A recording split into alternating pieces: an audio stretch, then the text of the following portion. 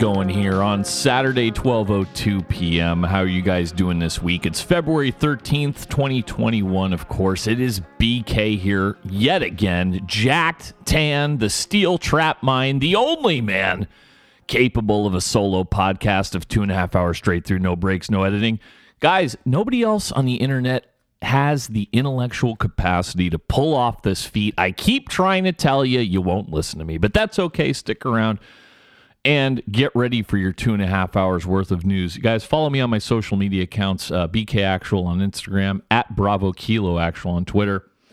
And please, by all means, if you want to support the podcast, check out that Patreon. Go to patreon.com, look for BK Actual. Okay, let's get right into it, you guys, and let's start our world news with Japan. And this is breaking as I kick off the podcast here. This earthquake that just did hit Japan. It shook a broad area across eastern Japan late Saturday night, or just about an hour ago our time. And its epicenter was right off the coast of Fukushima. Of course, that is where the 3 nuclear reactors melted down after a quake and tsunami nearly 10 years ago. God, can you believe it's been 10 years that happened? It seems like it was recent. Well, this latest earthquake left nearly 1 million households without power across the Fukushima region, and it did force the closure of roads. Train services were suspended, and a landslide cut off a chunk of a main road that runs through Fukushima Prefecture. They are reporting the quake's magnitude as 7.3, but this time Japan's meteorological service says there is no danger of a tsunami. I wonder why. Over there, by the way, that last, the big Fukushima earthquake of 10 years ago, that is known as the Great East Japan Earthquake. And this time, they say this earthquake rattled an area as far north as Hokkaido down to the Chogoku region in western Japan. The greater Tokyo area felt the quake for about 30 seconds, but the shaking was felt most powerfully in Fukushima. Remember, the original Fukushima earthquake of 10 years ago killed more than 16,000 people. And then after the subsequent nuclear disaster in Fukushima, 164,000 people fled or had to be evacuated from around the plant. So, ongoing in Japan, like everywhere else, is the coronavirus. And this is difficult because they're having to respond to this quake while all of that is going on. In addition, Japan is also preparing to host the Summer Olympics. Those were postponed by 1 year from 2020. The games are scheduled, as of now, to open in Japan on July 23rd. So you can bet that Japan is keeping a close eye on those nuclear power plants, which are popular over there. And the public broadcaster NHK has reported that they've detected no major abnormalities at any of the reactors where the meltdowns occurred in 2011. So good news there.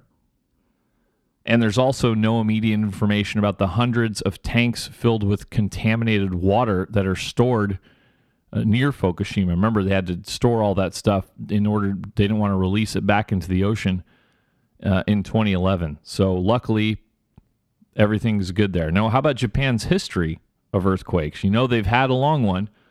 Roughly a dozen powerful earthquakes have struck Japan in the past decade, several of them triggering tsunamis and landslides. Recently, in 2016, more than 40 people died after 2 earthquakes shook the southern island of Kyushu. The largest one of those 2 registered a magnitude of 7.0. And then in 2018, dozens of people died and millions lost power after a powerful quake in the northern island of Hokkaido triggered landslides. And the quake that summer came just days after the largest typhoon recorded in 25 years struck Japan. So they're like an island nation after all. So, you know, you live on one of these and you can expect Mother Nature comes hard. So I'll probably keep an eye on that one. As I said, that's ongoing as we speak. So hopefully it sounds like everything's okay right now. Let's go to Afghanistan. And a fuel tanker exploded today at a crowded border post in western Afghanistan. And it set off this huge fire that spread to 100 other tankers. And I'm looking at pictures and video of it right now, and you just see these massive columns of black smoke and just shit like blowing up and exploding in the sky. It's pretty crazy. If you guys go to the New York Times, you can see some of this video online. Now, the officials said they have not determined yet what caused the first tanker to explode. This is at the Islam Kala customs post on the border with Iran. And they're hedging a little bit. They said they could not confirm Afghan and Iranian media reports that up to 500 tankers of fuel had already burned and that the blaze had spread to the Iranian customs posts on the other side of the border. But at least 17 people so far have been confirmed injured. The number of casualties is expected to rise. So they have a lot of tankers right here because the tankers import fuel and natural gas from Iran. The United States has granted Afghanistan an exception to sanctions imposed on Iran to import fuel. However, U.S.-backed Afghan security forces are prohibited from using that fuel. Okay. Yeah, we can control that, sure. Iran, if you didn't know, is Afghanistan's largest trading partner. And that crossing where the fire is burning right now is crucial to the economy of the entire western Afghanistan region. As far as the Taliban in that area, they operate quite a bit. They have so-called shadow governments in much of the countryside outside the city of Herat. The American-backed government does control Herat, but everything outside is like literally like fucking bad guy country. So because of this fire, the electricity supply from neighboring Iran was disconnected as a precaution, and Iran is actually sending firefighters to assist. Now, speaking of Afghanistan, other news, 5 Afghan security forces members have been killed in an attack on a UN convoy. And this was on the outskirts of Afghanistan's capital of Kabul. And unidentified gunmen did kill those 5 security forces members who were escorting the UN agency's vehicles. They do believe the Taliban was behind this attack. This is about 37 miles east of Kabul in the Surabai province. And the UN convoy basically came under small arms fire. It killed the driver whose vehicle then veered off the road into a river. And that left the other 4 occupants dead as well. Ugh, brutal, man. And Afghanistan continues melting down in a hurry. Let's go over to India and that Himalayan flood. You guys have seen this on social media, this gigantic flood that burst through. Yeah, so far, bodies of 26 victims have been recovered, and the search is proceeding for nearly 200 missing people. I touched on this last week. You saw that on Sunday, last Sunday, a surge of water and debris went roaring down the steep mountain valleys of the Rishiganga River and just fucking crushed everything in its path. Most of the victims were workers on the power plant projects. Security forces are focused on one tunnel where they said 30 people were trapped. Food has been airdropped to 13 villages where the roads have been cut off, and there's nearly 2,500 people trapped in those villages, and they have no way in or out. So they're talking now about India and how they've ignored warnings of development risks here. It's an interesting area because the region has about 15,000 glaciers, which are retreating at a rate of 100 to 200 feet per decade. Now, these melting glaciers create thousands of glacial lakes that can suddenly break through the ice and rocky debris holding them back, and that then causes these catastrophic floods. In Nepal, Bhutan, India, and Pakistan, a large number of glacial lakes have been deemed imminently dangerous. And Nepal has been particularly vulnerable because climate change has forces entire villages to migrate to lower lands for survival from a deepening water crisis, is writing the New York Times here. And they have been warned repeatedly, the Indian government that is, that dams should not be built in this basin, including on the Rishiganga. This kind of happened back in between 2012 and 2014.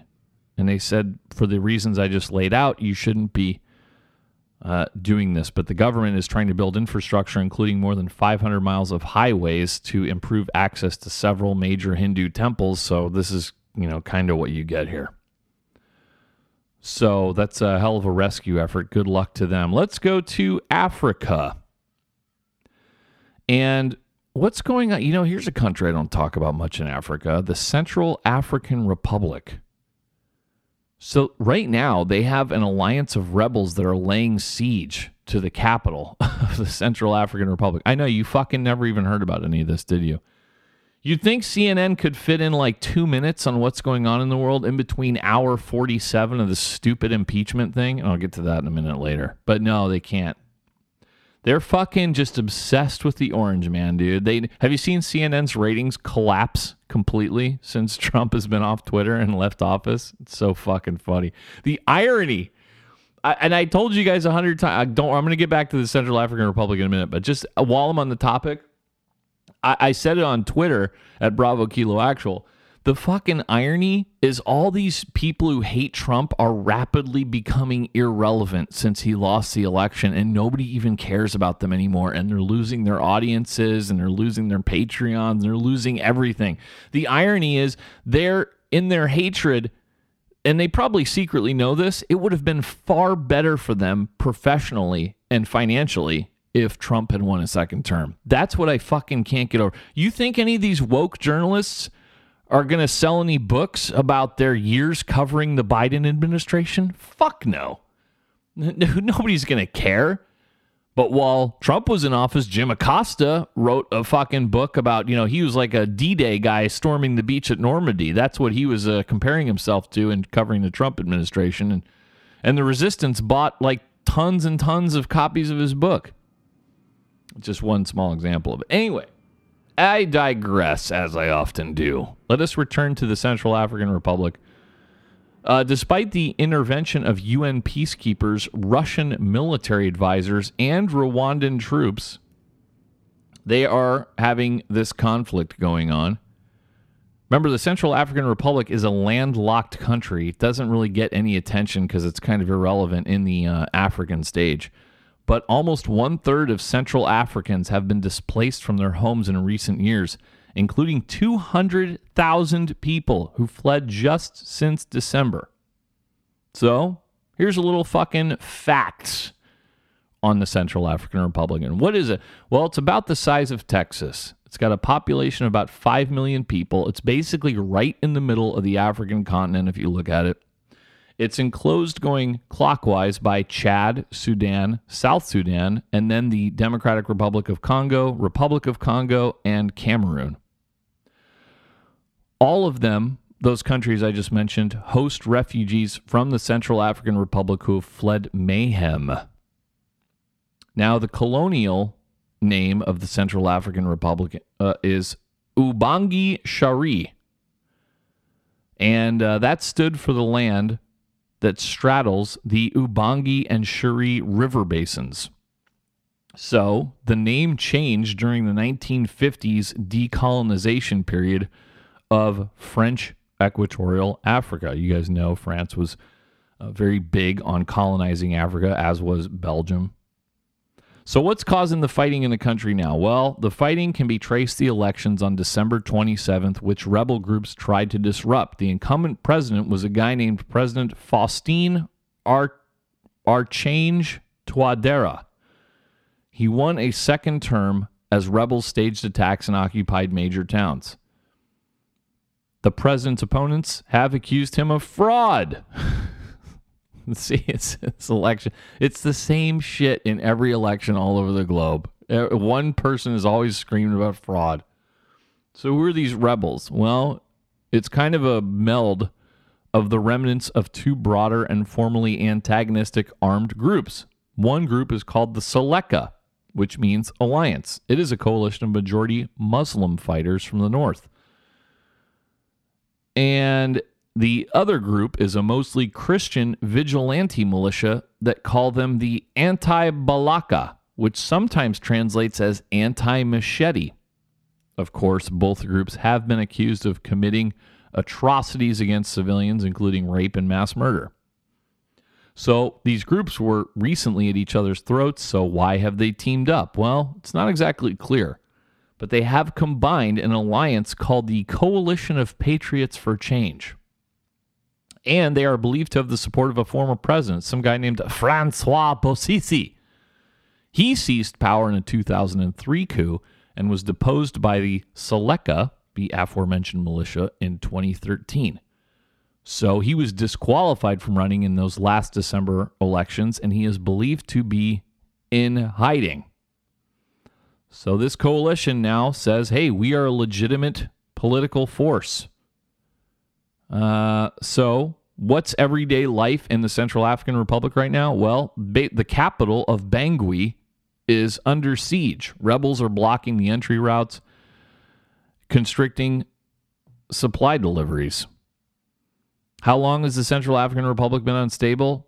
Well, pretty much forever. I mean, it started in the slave trade when sultans ruled the area, and then the French colonialists took over, and they leased it to companies who forced local people to work for them. That resulted in about half the population dying over the 50 years after French explorers first arrived. They had an independence leader, a guy named Barthélemy Boganda, who died in a mysterious plane crash in 1959, 1 year before full independence. And since then, the country has never really been at peace. It's been basically one political rival group and militia group fighting after another. In 1965, the president named David Dacko was overthrown by a military commander with French backing. A guy named Jean Baudel Bokassa later proclaimed himself emperor. That's a good move. See, that's what I'm going to do when I seize power, you guys. I'm immediately going to proclaim myself emperor. It's a good title. Bokassa, ruled for 14 years and was accused of atrocities, including the killing of school children for not wearing uniforms with his image. Fuck. See, if you want to be emperor, you're going to have to be a fucking hard dude, for sure. That guy, Bokassa, was later convicted of murder and sentenced to death. However, he was commuted to life imprisonment. He died in 1996. And since then, it's been a succession of coups, mutinies, and more French military interventions. The UN has deployed a peacekeeping force there since 2014. So there you go, guys. Now you know more about the Central African Republic than 99.9% of the United States. Congratulations. Let's keep moving around Africa, though.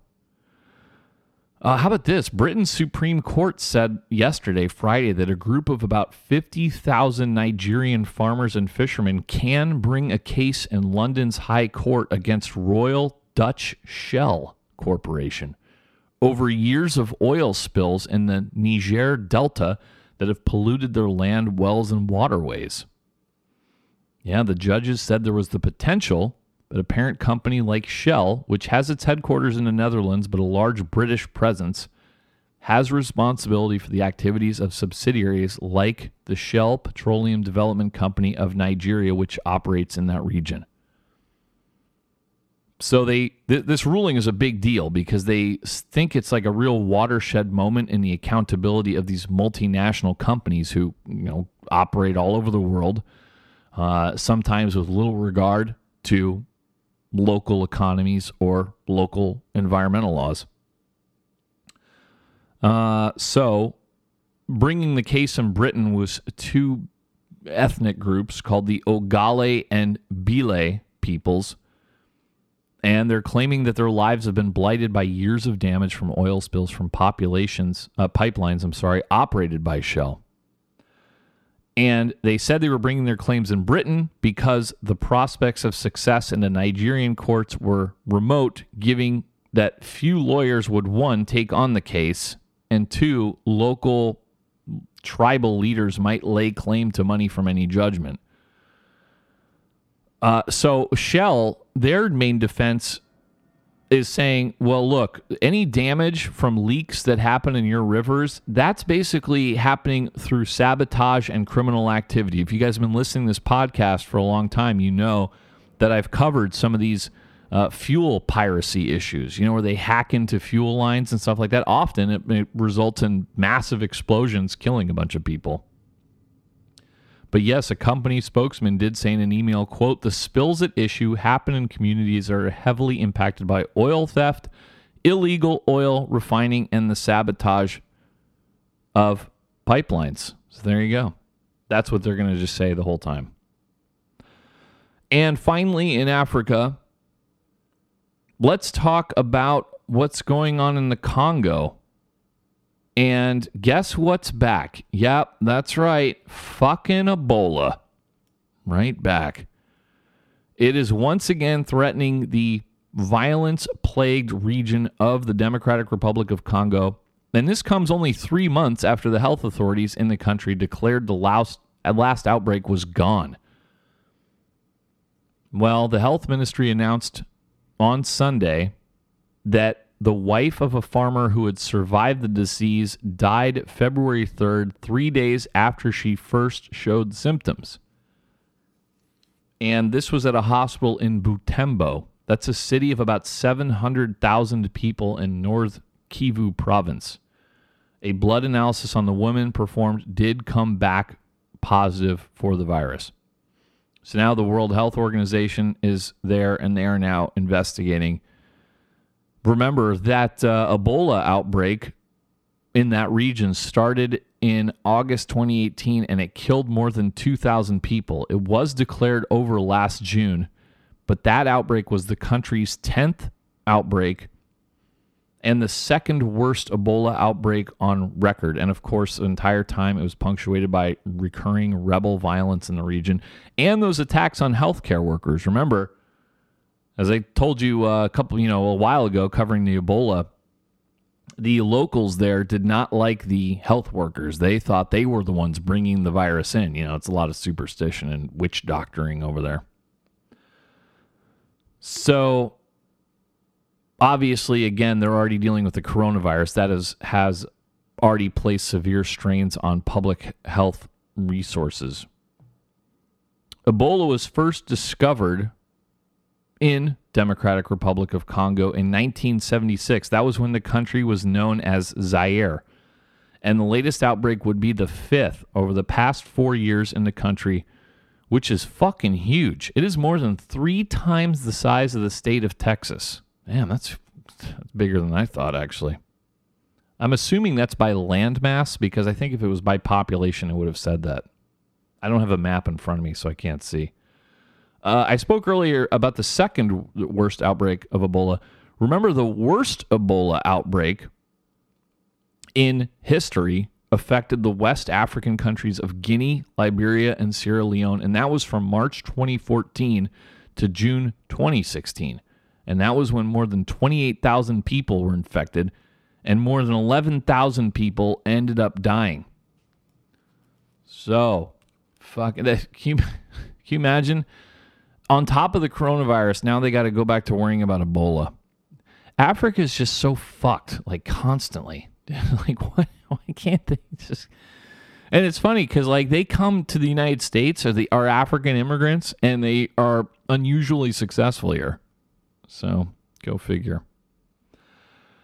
All right, I mentioned Japan earlier. Let's go back to Japan. This story was funny.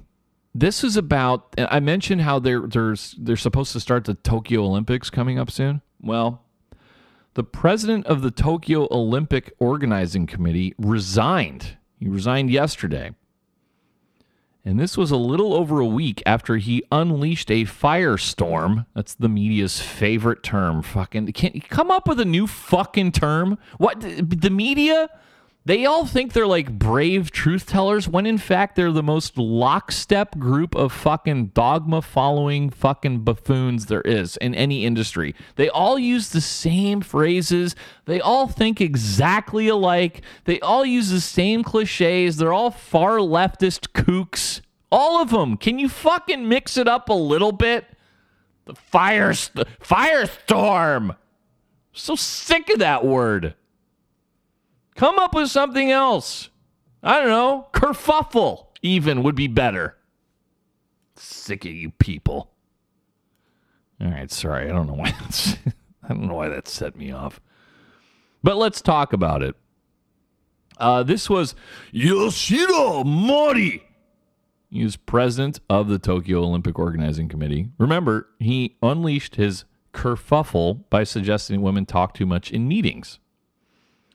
Mr. Mori, who is 83 and a former prime minister of Japan, had made the offensive remarks after an executive meeting on February 3rd of the Japanese Olympic Committee. Okay, don't tell me the New York Times is too woke to actually print the offending remarks. Okay, they just put it in a separate article, so now I got to click this one open. Oh, fuck. All right. Let me see. On this one, okay, here it is. Here it is. I had to open a new tab here. Rare misstep by the New York Times. They've been fucking up a little bit lately. Okay, so he was holding an executive meeting of the Japanese Olympic Committee that was held online. Remember, he's 83 fucking years old. In a pretty conservative, male-dominated society.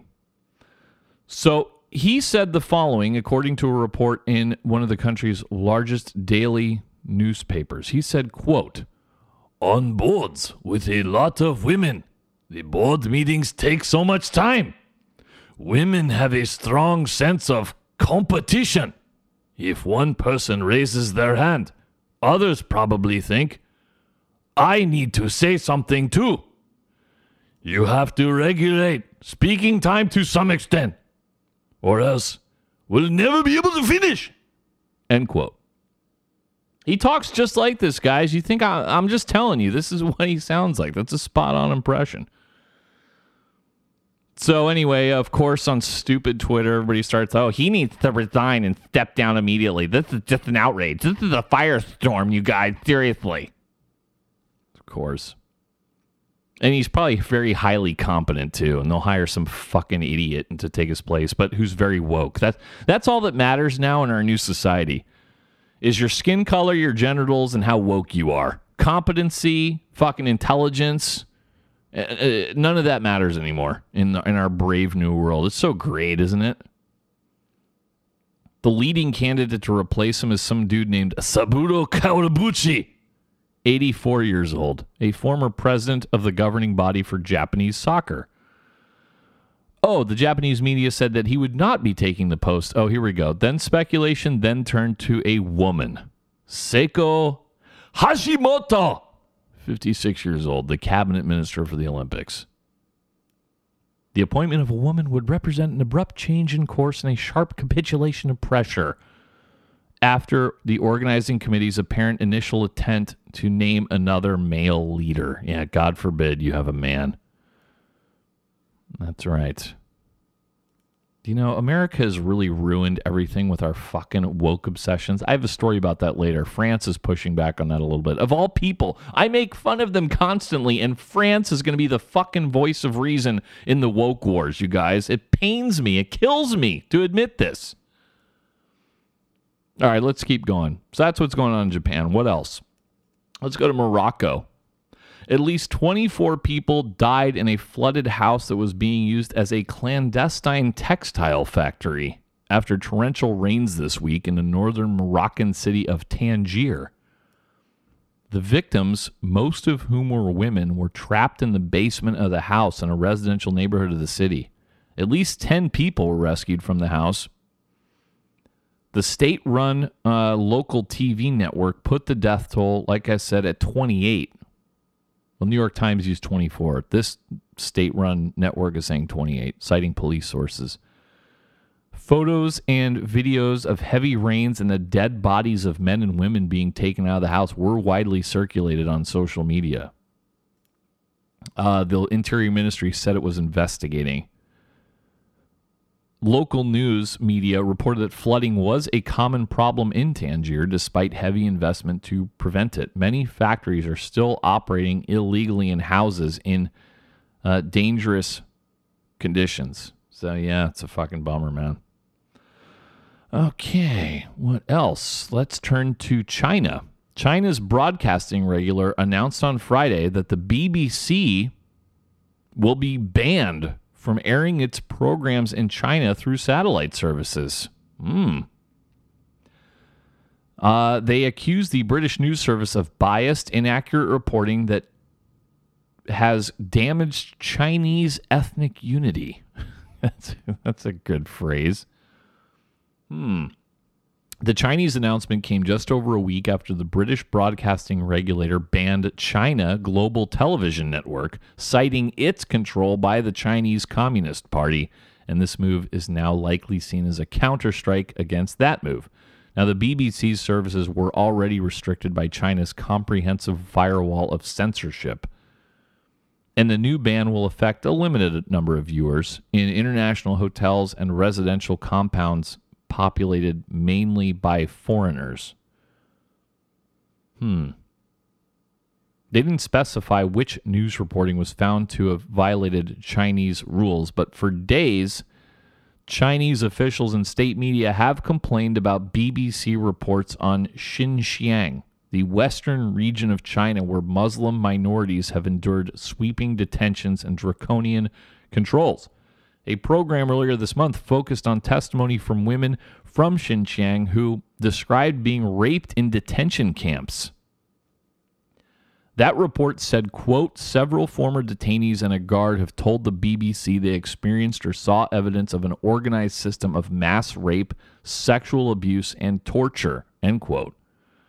So that's what the Chinese regulator decided was a fucking no-go. And this had to do with the Uyghur people, among others, the Muslim minority in China. This is kind of an ongoing problem in China, this censorship of foreign networks. In February 2020, remember, China ordered 3 correspondents for the Wall Street Journal to leave as punishment for a headline in the journal's opinion section that Beijing denounced as racist. In March, China ordered the expulsion of another dozen or so journalists for the Journal, the Washington Post, and the New York Times. That move was retaliatory after the Trump administration announced a cap on the number of Chinese citizens allowed to work in the United States for 5 state-run Chinese news outlets. All right, very good. Let's go to Myanmar. You guys know last week I got pretty into the military coup that's going on there. Well, they've been protesting like crazy.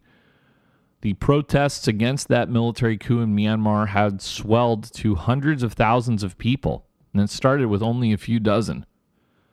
So they have people from all walks of life basically gathering in these huge crowds to defend the idea of democracy in their country. And this has happened even as the police fired into crowds. They are being accused of occasionally using live ammunition and sometimes rubber bullets and deploying water cannons. See, is that where all the water cannons are? I've been begging for the water cannons for the Antifa protests. I mean, they could use a fucking water cannon in Portland for sure. Is that who we have to turn to for effective rioting control? Maybe the Myanmar military can send us one of their water cannon trucks for those dirty, filthy, incel fucking hippie losers in Portland. Of course, the protesters in Myanmar have called for Daw Aung San Suu Kyi, the civilian leader who was put under house arrest last week, to be freed and for the generals to step aside.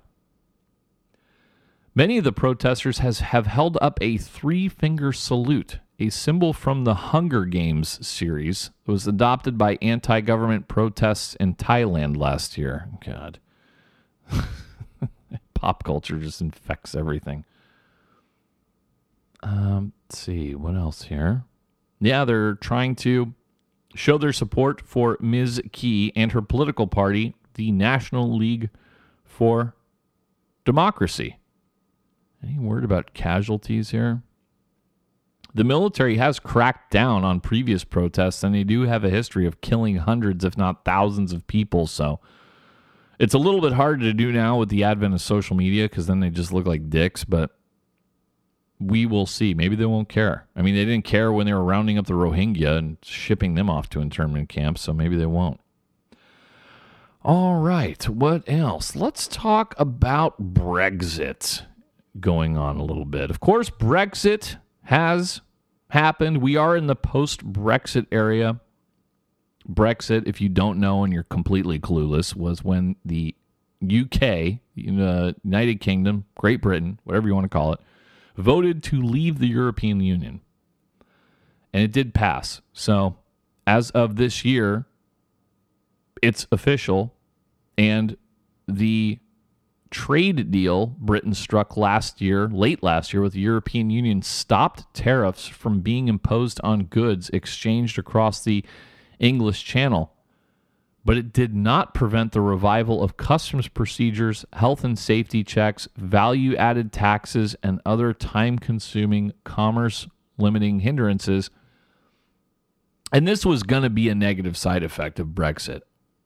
The businesses across Britain are now contending with all this confusion and unfamiliar bureaucratic hurdles.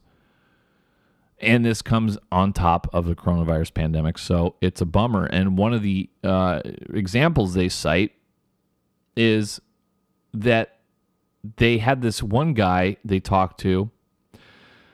His company had shipped pork to the European Union without custom checks from the UK, and now his problem is that he's sitting on 53 tons of rotting pork because his shit is taking too long.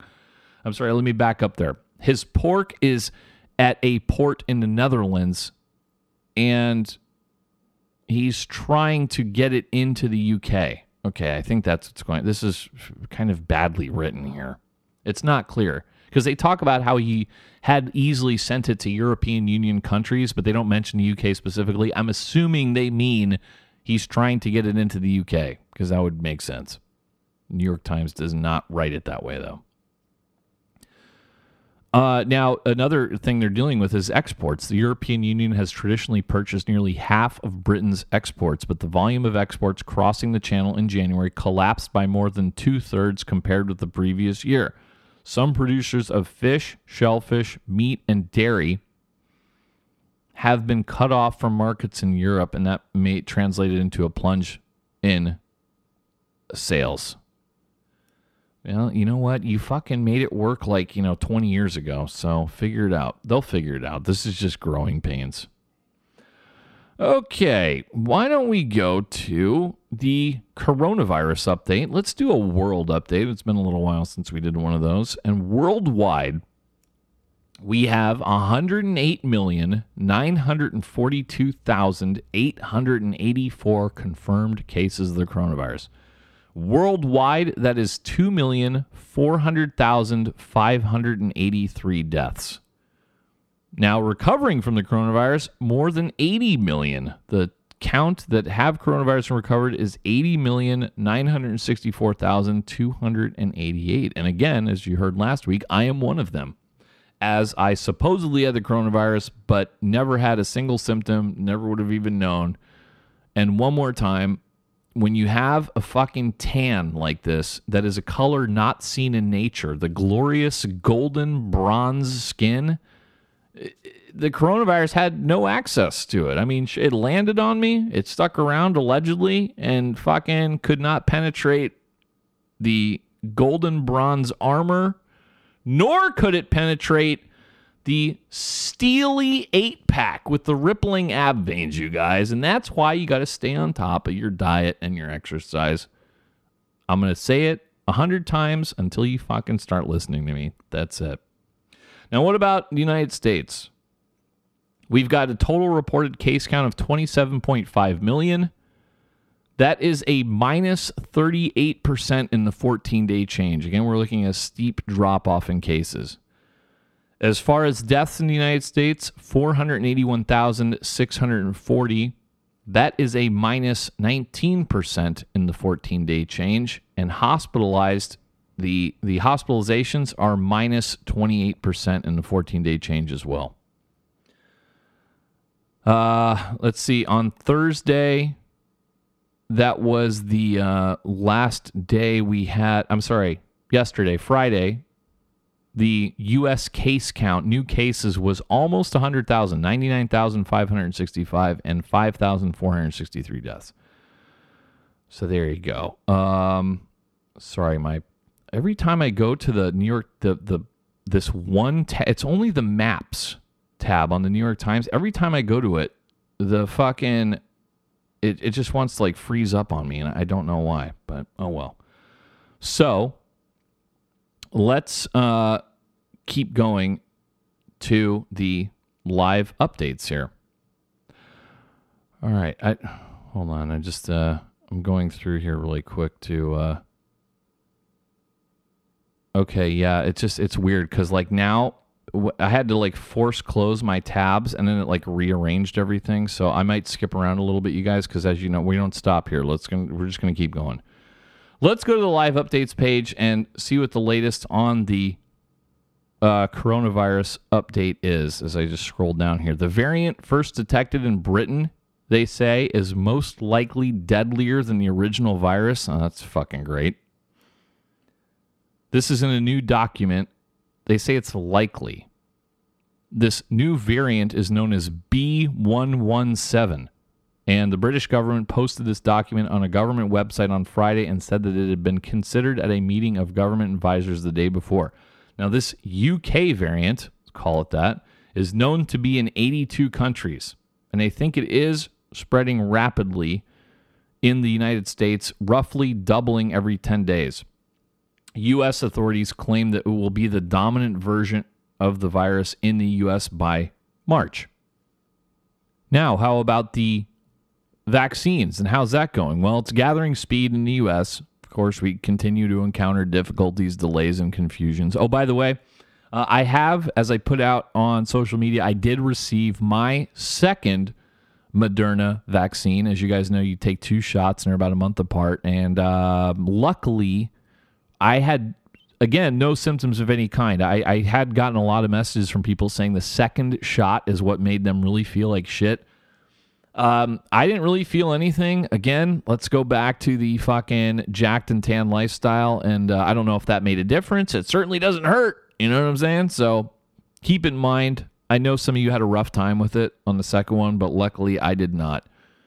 But more about the vaccines. The Food and Drug Administration has told the drug maker Moderna that they could put 4 additional doses of the vaccine into each vial, so that could increase the nation's vaccine supply by as much as 20%.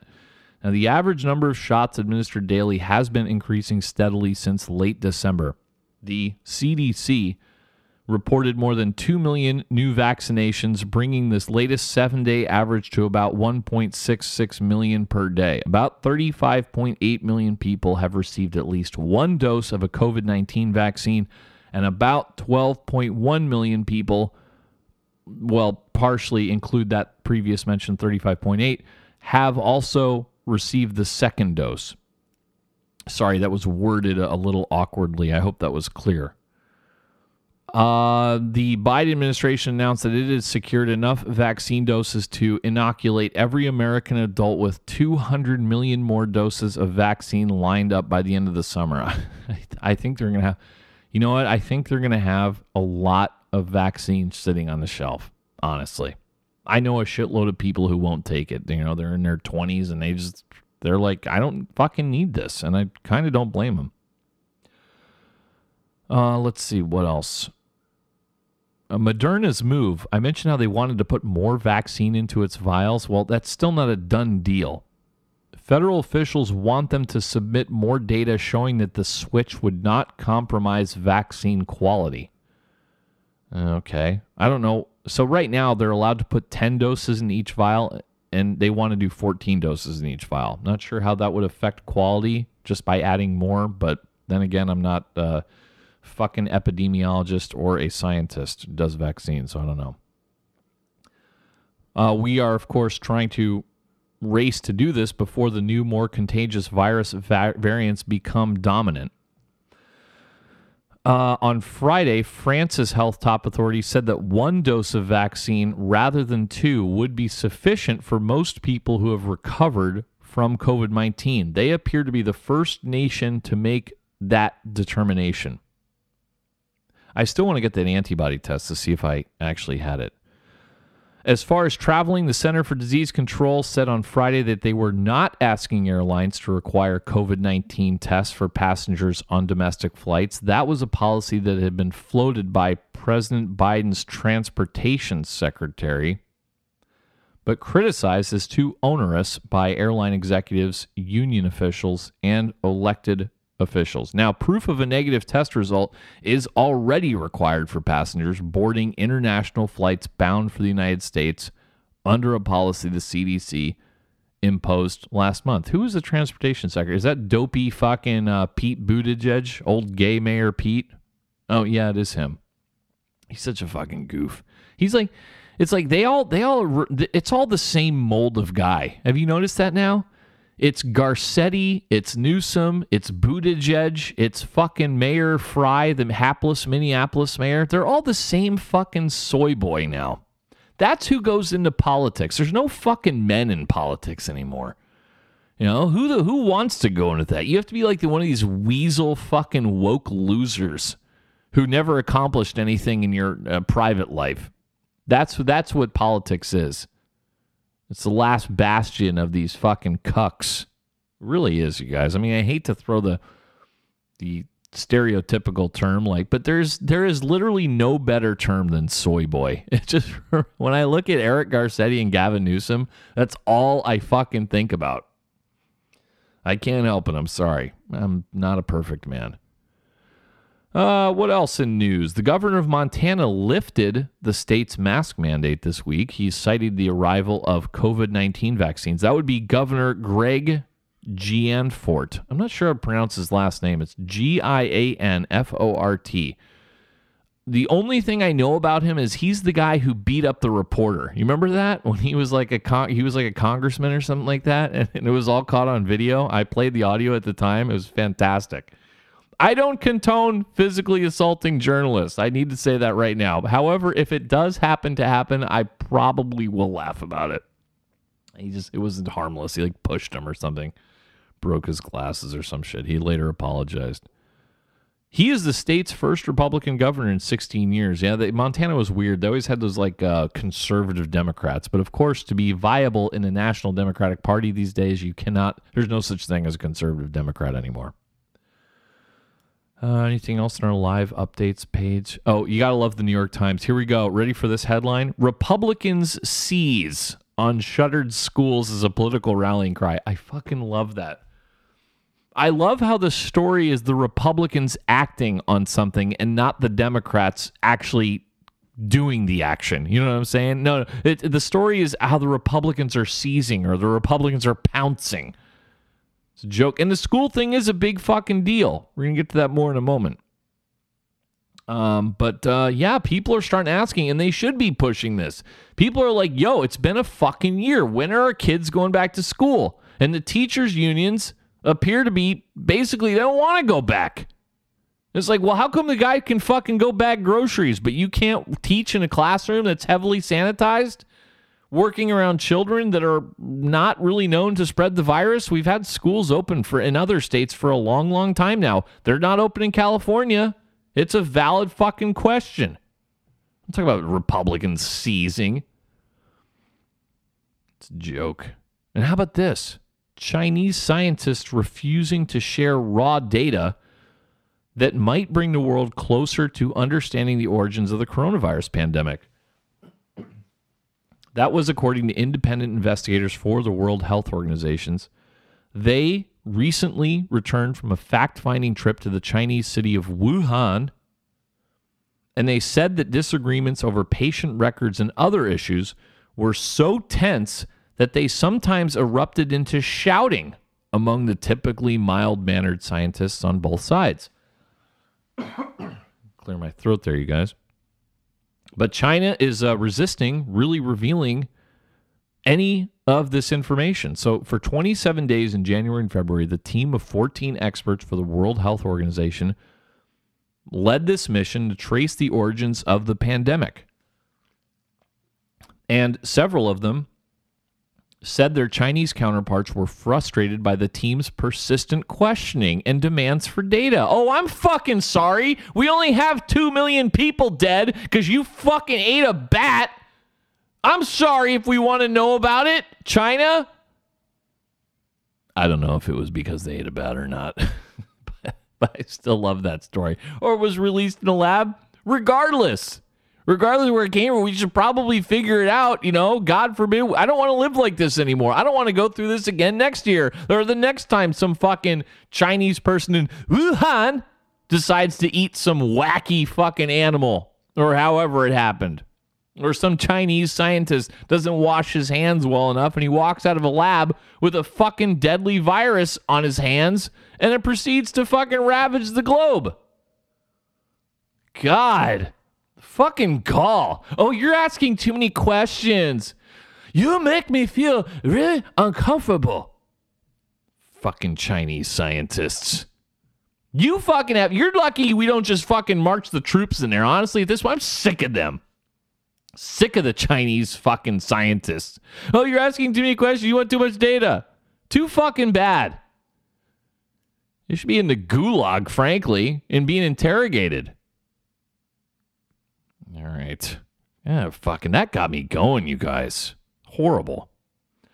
Oh, and meanwhile, I touched on this a little bit last week. The grocery store workers, yeah, they still want the local governments are still stupidly trying this thing where they want to give them hazard pay.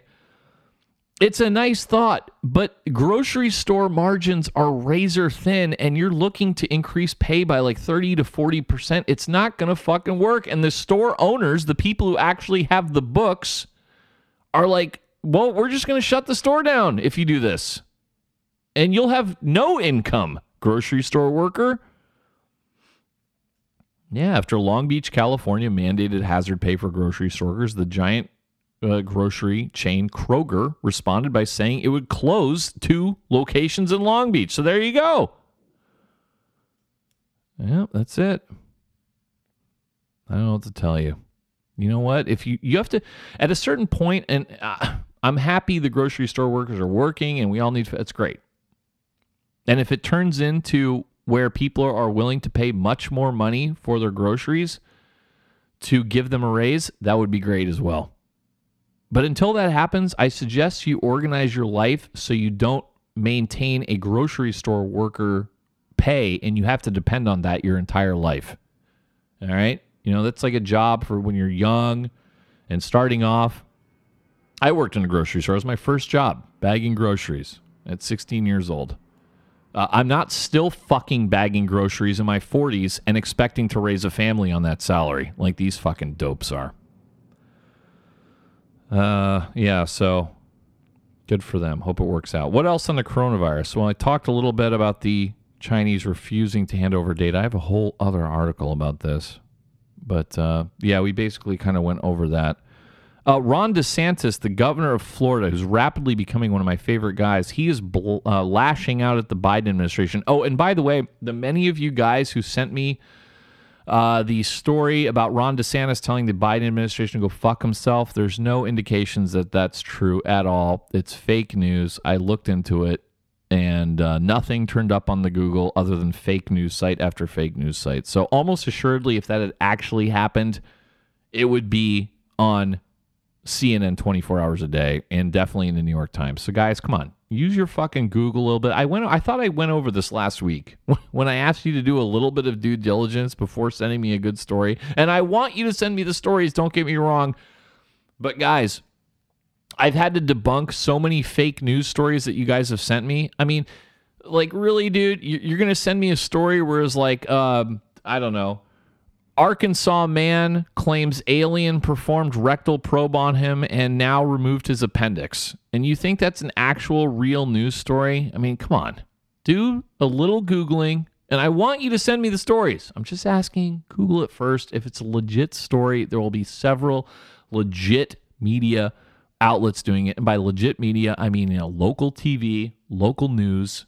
Those are legit media. And if it's something you never heard of, if the source is something you never fucking heard of, it's probably fake. If it's like, theamericanguardian.com, I don't know what the fuck is that? Use your heads a little, guys.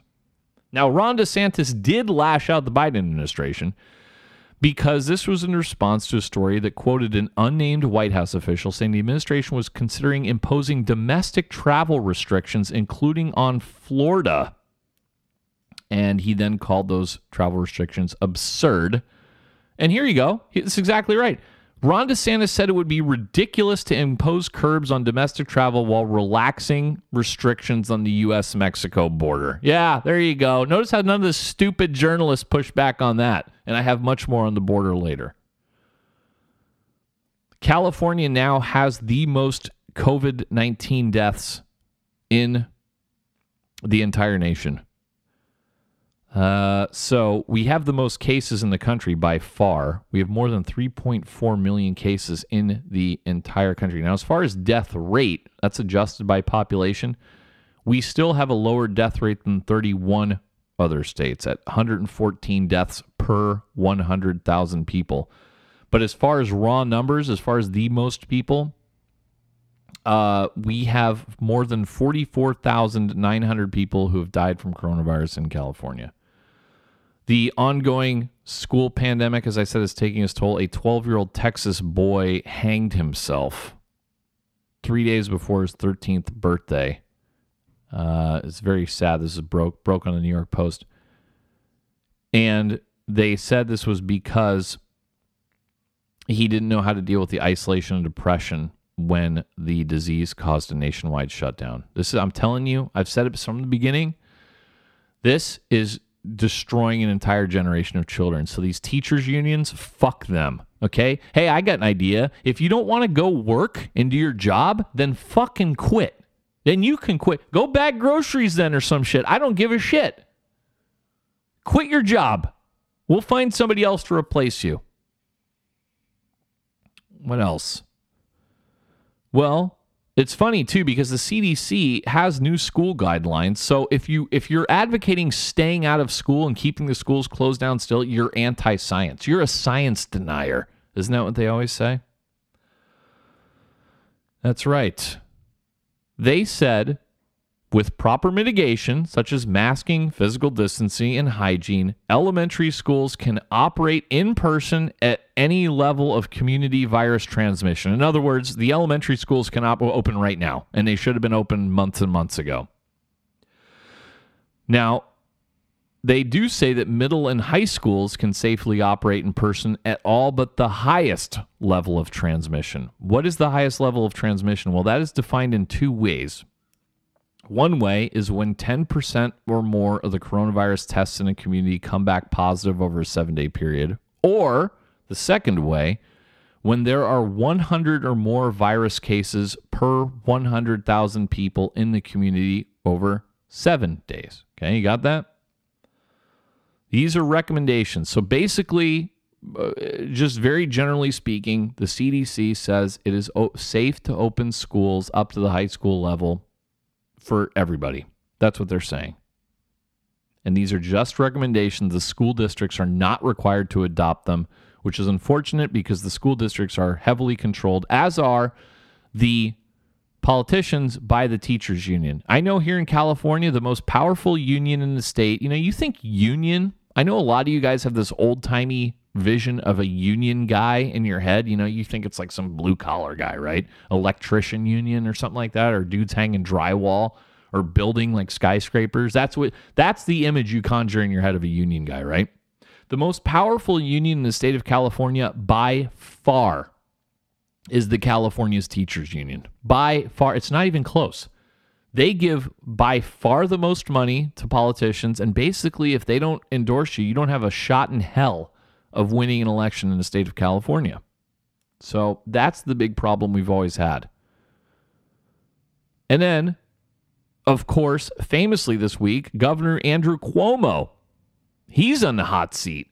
And they're saying he has covered up the scope of the coronavirus death toll in New York's nursing homes after a top aide to the governor admitted that the state had withheld data because it feared an investigation by the Trump Justice Department. You fucking believe this guy? And he wrote a book and won an Emmy. You fucking believe, or is nominated for an Emmy.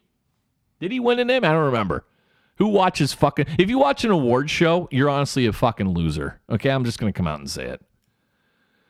Those fucking simple people with their simple outlooks on life, their lack of any critical thinking or brains, these celebrities, they all make me want to barf, frankly. But yeah, old Governor Cuomo. Oh boy, the woke fucking people on Twitter loved him all last year, didn't they? And it turns out he was full of shit the entire time. The remarks by this top aide, she was named Melissa DeRosa, were made in what was supposed to be a private conference call with Democratic lawmakers. And remember, Cuomo, when he decided to put people back into nursing homes, that led to more than 13,000 people dying.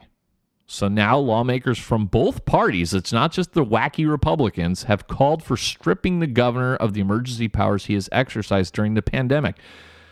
And remember, this all came on as fucking Andrew Cuomo was allowed to go on CNN every night with his fucking dopey brother, Chris Fredo Cuomo, and do their little fucking stand-up comedy routine. And everybody thought that was just so hilarious, including all the fucking blue-check journalists on Twitter. They thought that was the greatest thing ever. And, of course, his brother's not going to ask him any tough questions, and they turned it into this, like, nightly skit. It's fucking nauseating. So, DeRosa, the aide, said she was asked about ongoing delays in giving lawmakers nursing home death data. She said that after the Department of Justice requested information last summer, quote, basically we froze. We were in a position where we weren't sure if what we were going to give the Department of Justice or what we give to you guys and what we were saying was going to be used against us, and we weren't sure if there was going to be an investigation, end quote. Now, the DOJ never did formally open an investigation. But yeah, now people are asking. And everybody wants to know, what the fuck? And even 2 weeks ago, the state's attorney general, Letitia James, she's a big ally. She's a big lib. And even she said in a damning report that the Cuomo administration undercounted coronavirus-related deaths connected to nursing homes by the thousands. So now Democrats in both the state Senate and Assembly met on Friday to discuss whether the legislature should curtail the emergency powers they have given to the governor to allow him to set virus-related restrictions. And, by the way, gave him full control over the vaccine rollout. They're not going to do shit. They're all cowards at the end of the day. None of them want to go on the record because then you're an enemy of the Cuomo family in New York, and apparently that's a big fucking deal. Yep. Cuomo has not commented on the remarks so far. But, you know, in a real fucking media, this would be a huge fucking deal. This is something you should be impeached over. Unreal, man. All right. What else? Do I have anything else? You know, and just to remind you, and I did want to play this clip. I do have a compilation of the media sucking off Cuomo all of last year. Let's listen to a little bit of it. Across the country, there are responsible leaders who are stepping up. One of them provided clear direction and memorable PowerPoints. New York's Governor Andrew Cuomo. I heard, though, that you had a crush on our boyfriend, Andrew Cuomo. Dude, everyone does, right? I think he's fantastic. You know Cuomo. Jimmy Kimmel. He even had a 70% approval rating in April with Republicans. Why?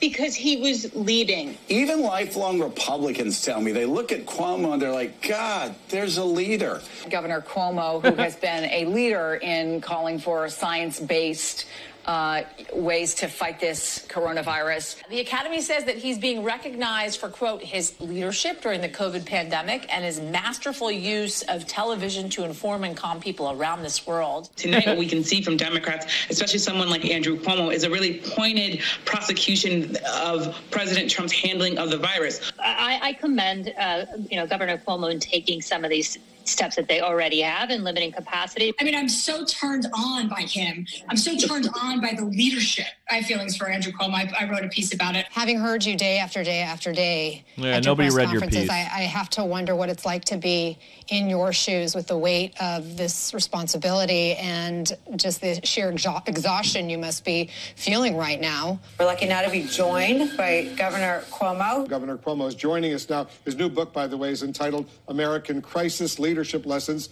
from the COVID-19 Pandemic. I hope you are able to appreciate what you did in your state and what it means for the rest of the country now. I'm wowed by what you did, and more importantly, I'm wowed by how you did it. Here's So Fredo. you just do what's right. I did what was right. I'm comfortable with what I did. I think the facts bear it out. I think the numbers bear it out. I think we saved tens of thousands of lives.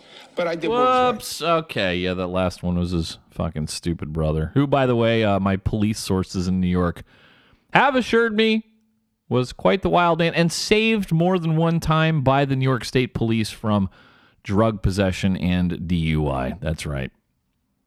Oh, and finally, just to finish up our coronavirus segment, yes, many of you did send this to me. The Iranian cleric is claiming that the COVID-19 vaccine does turn people homosexual. So I'll be looking out for that, you guys. If I feel sudden strange urges running through my body when I see another fellow ab vein possessing jacked and tanned individual, if I have strange feelings running into my loins, then I will know that the vaccine did, in fact, have some undesired effects on me. So I will let you know. Is that all I got? Yes, it is. Okay, thank God. Let's move on. All right, what else? Well, I do want to go on to a couple other things. How about a couple... let's talk a couple big cat stories. Big cats, very high on the animal hierarchy. Well, one thing is a cougar, the animal kind, not the mature female kind, has tested positive for the coronavirus, the first such instance in the United States. And a tiger at the same Texas facility that exhibits wild animals also tested positive. Several cats at the facility began coughing and wheezing, so they took samples for testing. And the National Veterinary Services Laboratory did confirm the infection in the two cats. So why don't you have the name of the facility in the first paragraph? How many times do I have to go over this? Who, what, when, where, why, how? It's not that hard. This is why all you journalists are being replaced by artificial intelligence. They don't even say the name of the place. They just say it's in Texas. Okay, all right. I'll forgive you, James Gorman, because they do say the Department of Agriculture, who announced this, they did not name the facility. They just said a Texas facility. They didn't say the name of it. Okay. I take back what I said, but my point about naming the things in the first paragraph does stand. Several tigers in the United States have caught the virus. This was the first report of a cougar. Along with tigers, we also had lions, snow leopards, and a lot of domestic cats. Luckily, the animals have mild symptoms and are expected to recover. Some other animals that have caught the coronavirus, dogs, gorillas, both extremely high on the animal hierarchy, and minks, M-I-N-K, yeah, not so much. Farmed mink infected with the virus have passed it to humans in some cases. Remember, that caused Denmark to cull its entire farmed mink population. They had about 17 million fucking animals that they killed because they were worried about it transmitting to some guy. Seems a little bit of an overreaction. Now, continuing our big cat beat, a zookeeper has been killed after two critically endangered Sumatran tigers escaped from a zoo on Borneo Island. These were both female tigers, both aged about 18 months. and they escaped the Cinca Zoo after a landslide caused by days of torrential rain. Now, one of the animals has since been captured after it was hit with a tranquilizer dart.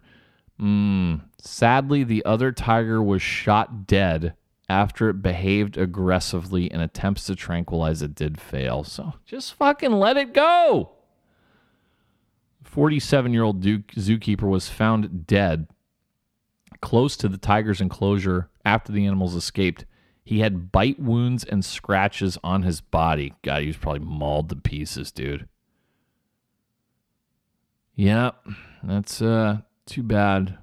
But tigers, I really do want big cats introduced into the wild throughout all of America and all our cities. I think that would make life a lot more exciting. You know, if you had to like walk down the beach and just be wary for the tigers hidden behind the sand dunes and stuff like that. I really am for that. All right, let's go to France. Here's an update. Remember the French incest story from a few weeks ago? Well, the director of a prestigious French political science university has resigned this week, weeks after accusations of incest involving one of the school's most prominent figures had raised suspicions about who might have known about the allegations and kept silence. So this was Frédéric Mignon. He had been the director of the university since 2013. This university's name is Sciences Po.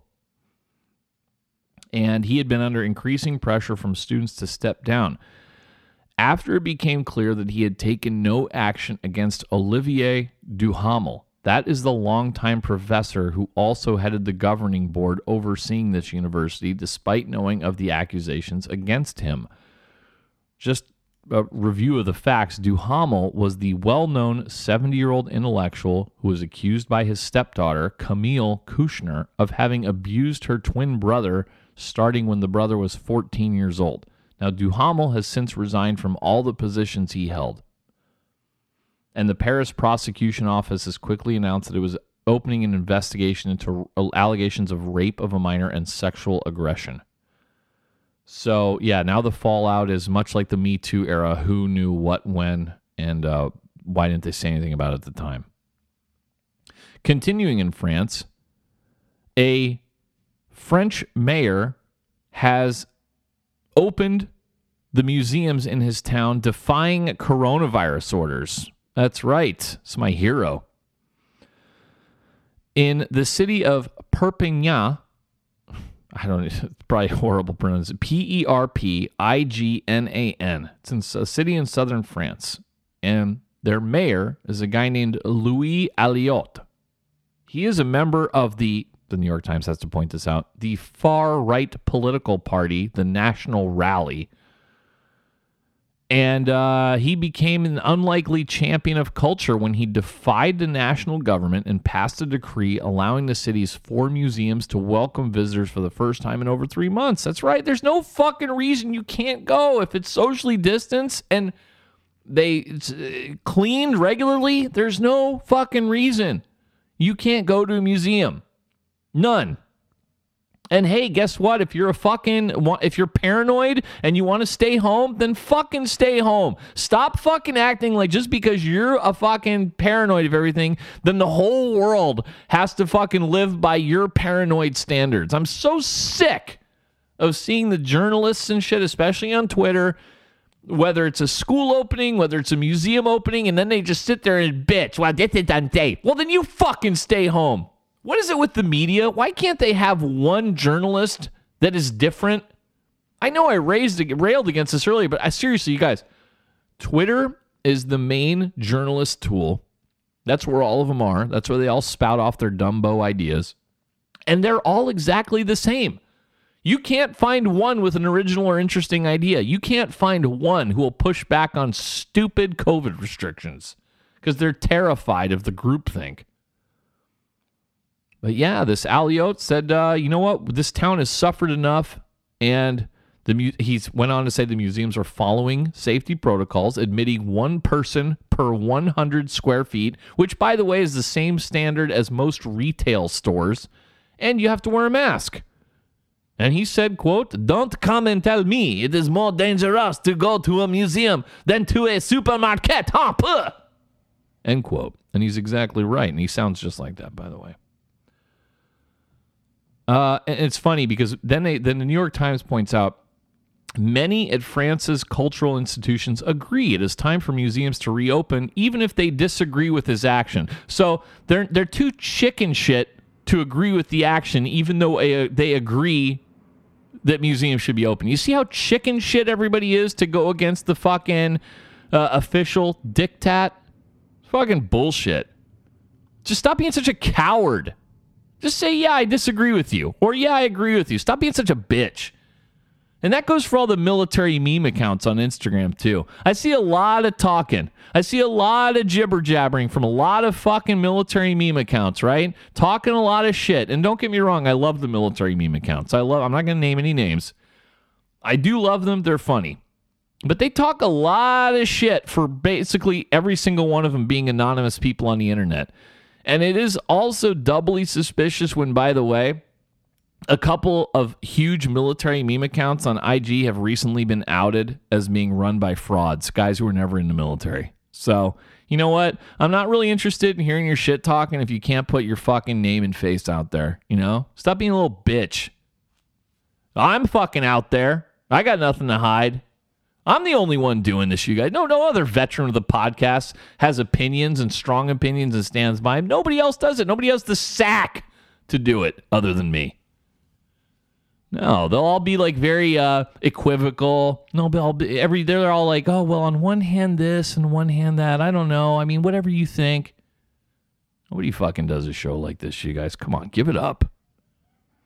I don't know how I got on that topic. Okay, so that's the France Museums. Good. Museums are a very part of human culture. I'm all about intellectualism. I being an intellectual myself.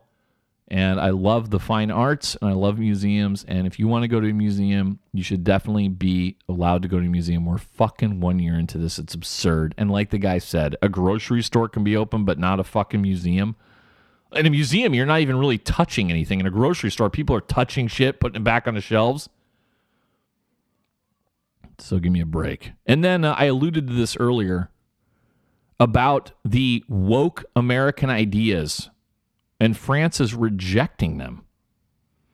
President Emmanuel Macron said, quote, "Certain social science theories entirely imported from the United States," end quote.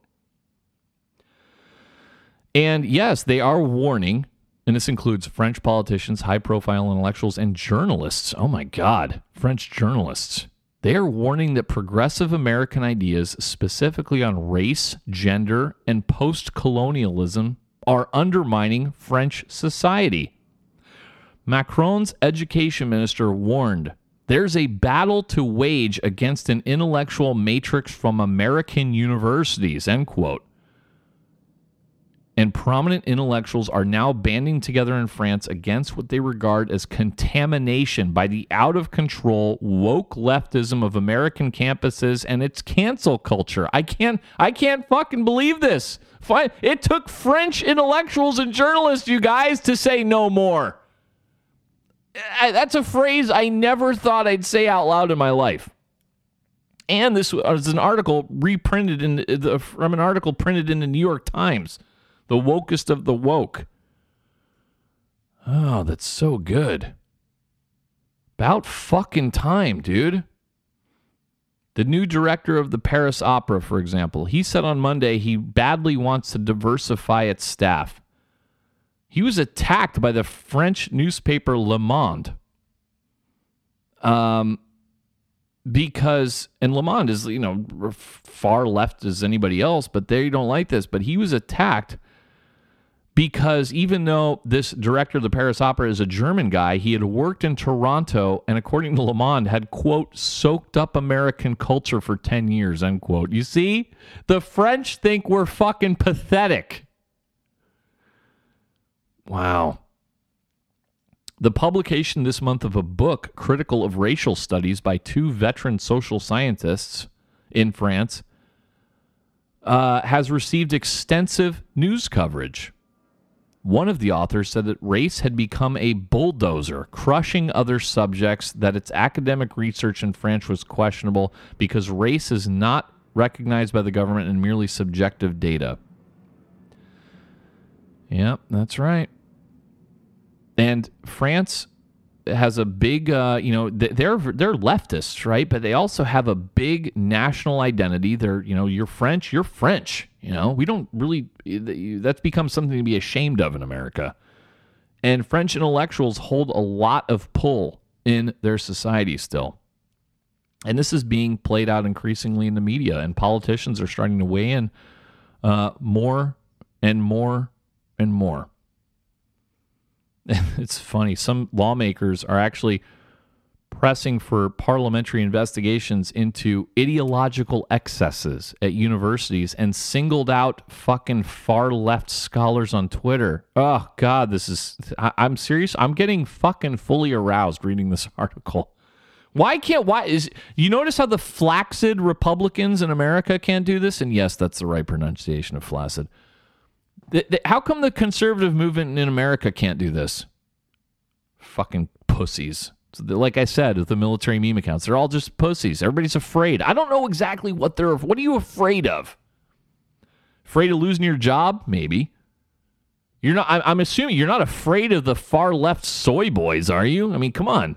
Are you afraid somebody's going to say something mean to you on social media? Oh, that's cute. Pathetic. That's why, you guys, if you support ideas like this and you support voices like mine, you should go to Patreon, because luckily I don't have a journalist fucking woke boss that I have to report to. My only boss is all of you guys. And that's what's great about Patreon. It allows me to have these frank discussions with you every week. And the Patreon allows me to make it financially feasible to do so. So please go to Patreon and look for BK Actual.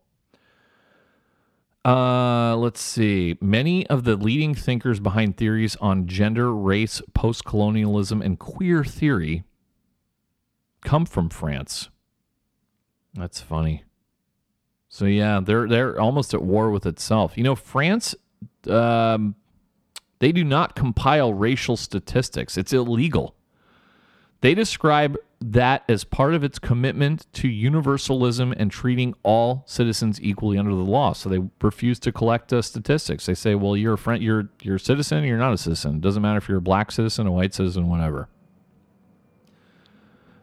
Great article here. I'm just going to kind of leave it there. I could easily do the whole article here. A lot of this comes from the Islamic terror attacks too. So go read the whole article. If you want to Google the headline, it's, quote, "Will American ideas tear France apart? Some of its leaders think so," end quote. Excellent stuff. All right, let's do a little, let's talk about the stupid impeachment here really quick and just get it over with. Go on the live updates page. Yeah, shocking. Oh, here we go. Shockingly enough, you guys, as I told you, and this would be like a fucking whole waste of time, Trump has been acquitted by the Senate. No fucking way. Remember I told you that like 2 weeks ago? And I was this is all theater and a stupid waste of time while the pandemic is going on and the schools are shut and the fucking businesses are shut and this is what they're focused on? Yeah. U.S. Senate has voted 57-43 to acquit Donald J. Trump in his second impeachment trial. There you go. But 7 Republicans voted with all 50 Democrats to convict, the most bipartisan support for conviction in any of the 4 impeachments in U.S. histories. Yeah, they wanted to have the journalists say nice things about them. Let's see. The final tally fell far short of the 2/3 majority needed to convict him. And just remember, you guys, one of the few people telling you the outcome weeks ago was me, and correctly telling you the outcome, while everybody else in the stupid media was like treating it like, oh, will they acquit? We don't know. It's a mystery. We'll have to see the evidence. Yeah. Minutes after the verdict was announced, Trump did send out a statement thanking his legal team and decrying the, quote, witch hunt, end quote, which he says is being waged upon him by his enemies. There you go. So it's all gone. And this comes after a surprise twist this morning. The House managers made an abrupt demand to hear from witnesses who could testify to what Trump was doing and saying during the rampage. The Senate voted to allow it. But then his defense lawyers were like, okay, you want to do that? Well, then we're going to call like 300 fucking witnesses. And then they decided, well, this could go on for like weeks and weeks and weeks. So they dropped it. They reversed it. And they look like fucking morons for doing it. So that's it. All done. Do I have a final tally? I want to know who the Republicans were who did this.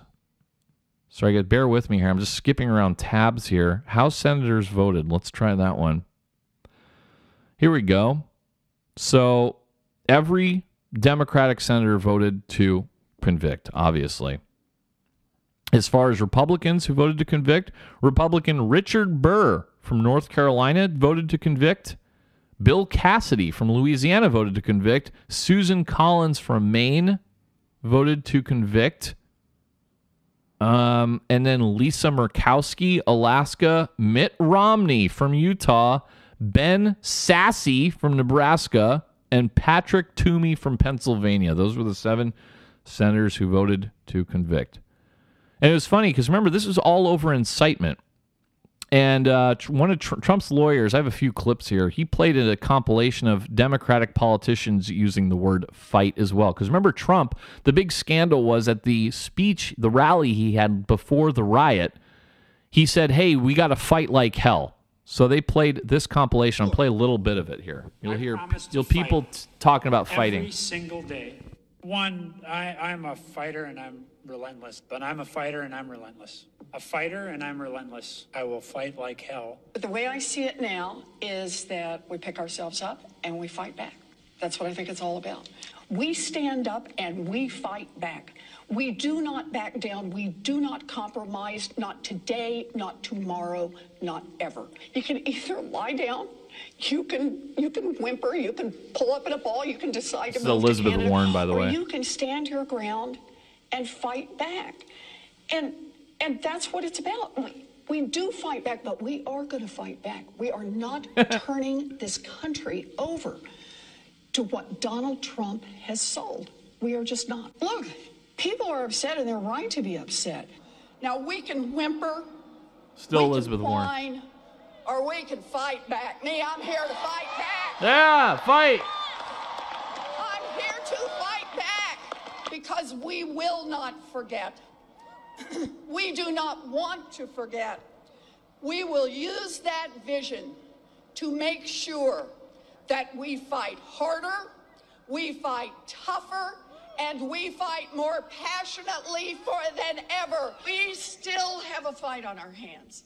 Fight hard for the changes Elizabeth Warren. Americans are demanding. Get in the fight, to winning the fight. Fighting. He's fighting. We'll use every tool possible to fight for this change. We'll fight to fighting hard. Seriously. We fight back. Still Elizabeth Warren. I am fighting. Get in this fight. Get in this. Okay, I'm just going to stop it there, but that video goes on for fucking almost 10 minutes, if you can believe it. It's just funny shit.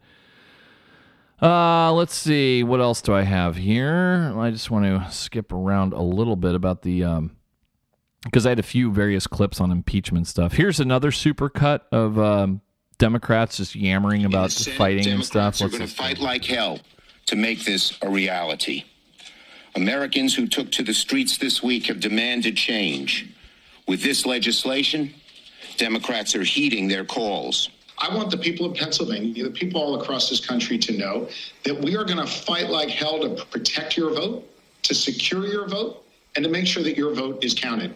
How confident are you that Kentuckians are going to have the ability to vote freely in November? Well, I'll tell you, I'm confident that we're going to fight like hell to make sure they can. We are going to fight like hell to make sure that everyone who wants to vote can exercise that right to vote. This election is coming whether the president wants it or not, and we're going to fight like hell in Congress to make sure that the mail still works. Today, Biden's VP Kamala Harris fucking told mail. supporters Remember in the that? The fundraising post note office? that it is time to, quote, fight like hell to protect the Supreme Court following the passing of late Justice Ginsburg. That legacy of rights needs to be continued. I'm going to fight like hell. Yeah, they're all going to fight. Okay, I'm just going to stop. You get the idea. They're all going to fight like hell, fight like hell.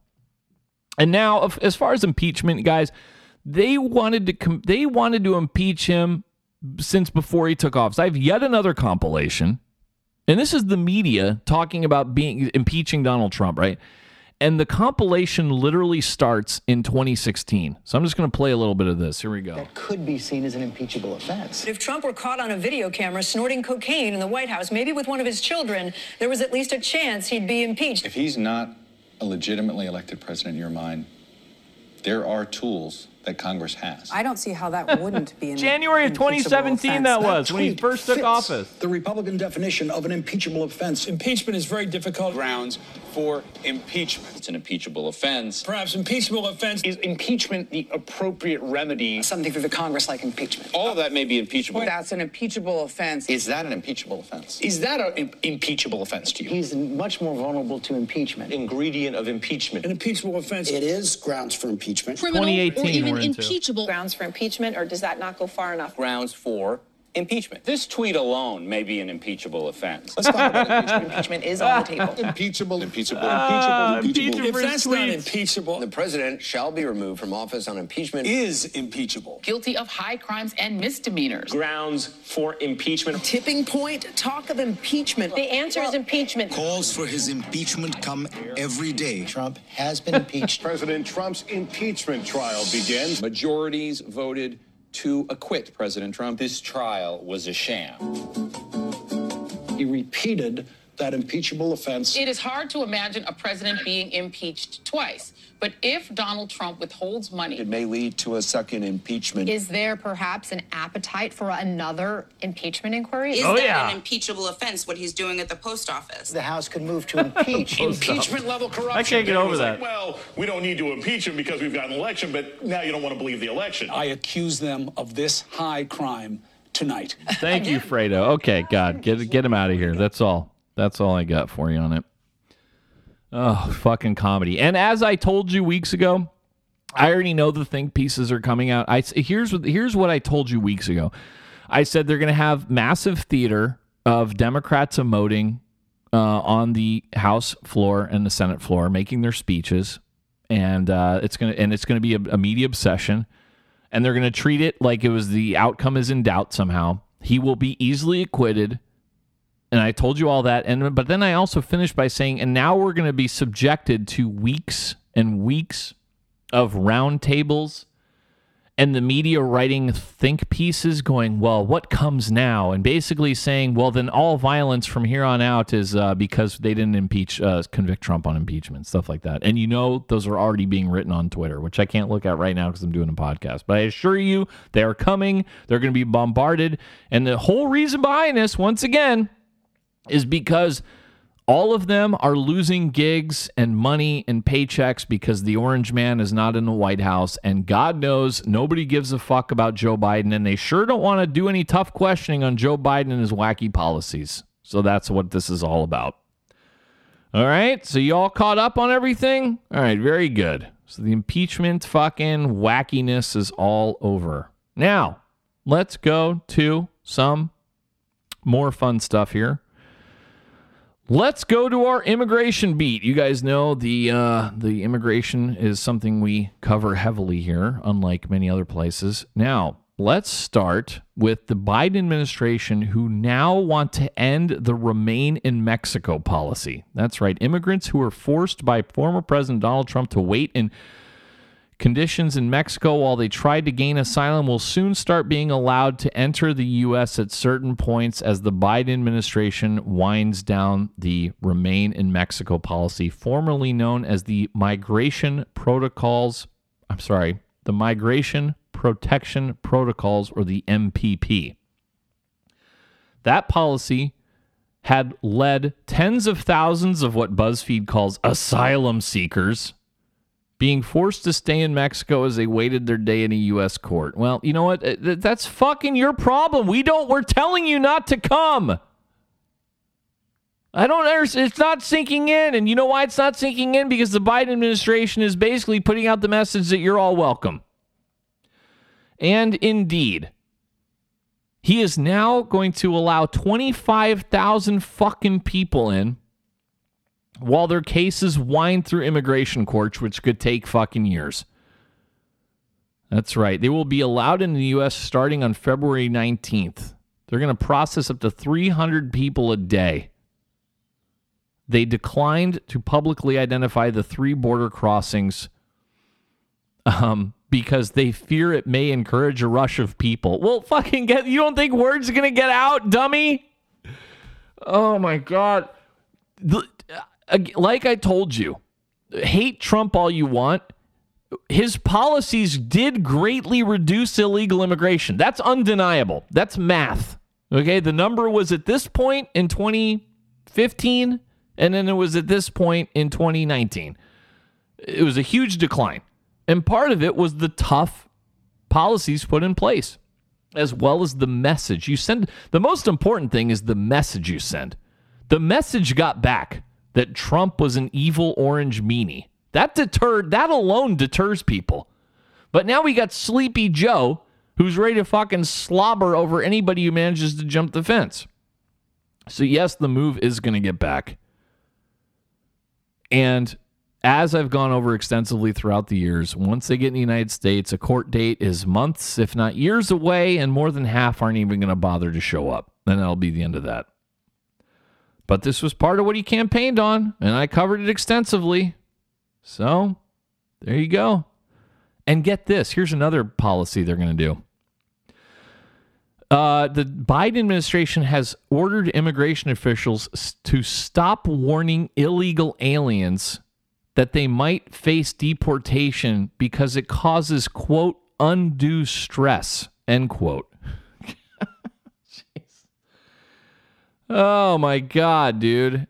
And in addition, the new ruling from U.S. Citizen and Immigration Services, they refer to the illegal immigrants as customers. That's right.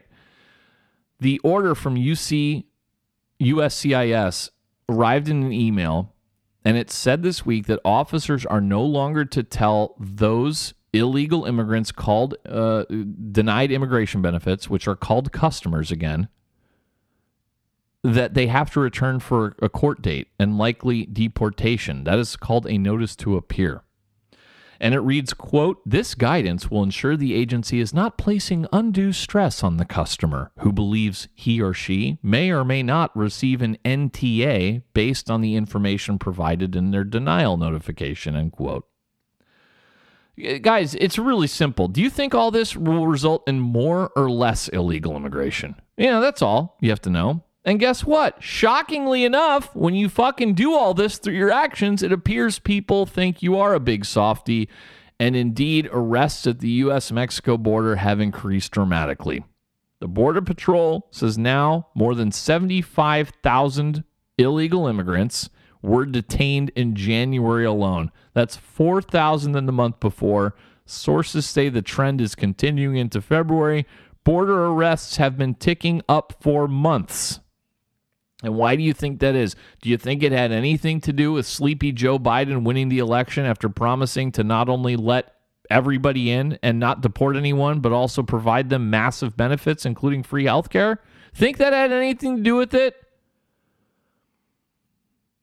Oh, this is funny. In this fucking local media article, I don't know what dope wrote this article. I'm not even going to say their name. But this article, it's something called, this is WLTZ. It's one of the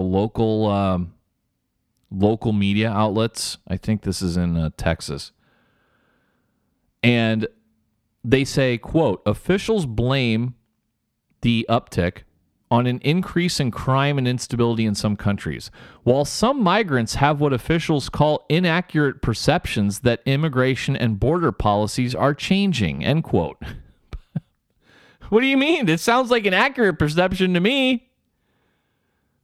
Yep. And again, Biden is also preparing rules to limit ICE arrests and deportations. That's right.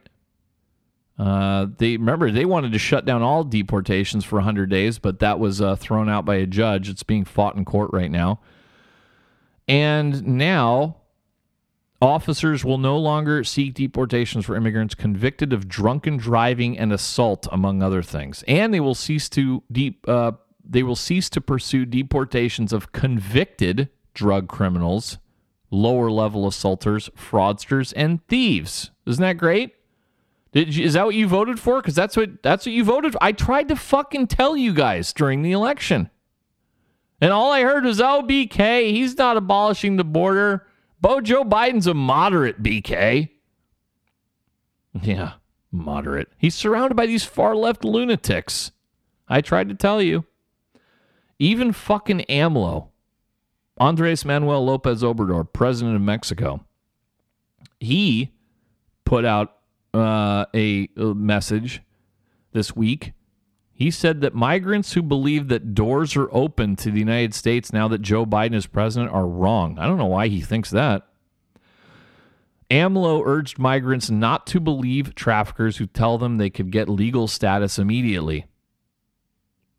And he said, quote, now, for example, there is a U.S. immigration policy to regularize the situation of migrants, Mexicans, and our Central American brothers. People think that the doors are now open, that President Biden is going to immediately regularize all migrantes.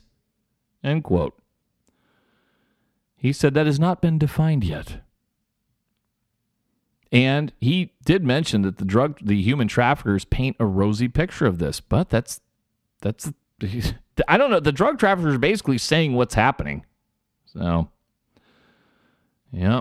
Well, it was all predictable. And we told you. I got a few clips on here about them asking hapless press secretary Jen Psaki on the border crisis. Let's listen to a few of these. Go ahead in the back. Thank you, Jen. Yesterday you said from the podium that the vast majority of people are being turned away at the border, but that doesn't seem to square away with the reality of what we're seeing, especially the Texas border, where we at Univision are reporting on hundreds of people being not only detained but released into the interior of the country day in and day out. We've been reporting on this for about 2 weeks now, on the hundreds of people being released right away. So where is the disconnect of your messaging versus what's happening and what's actually happening across the border?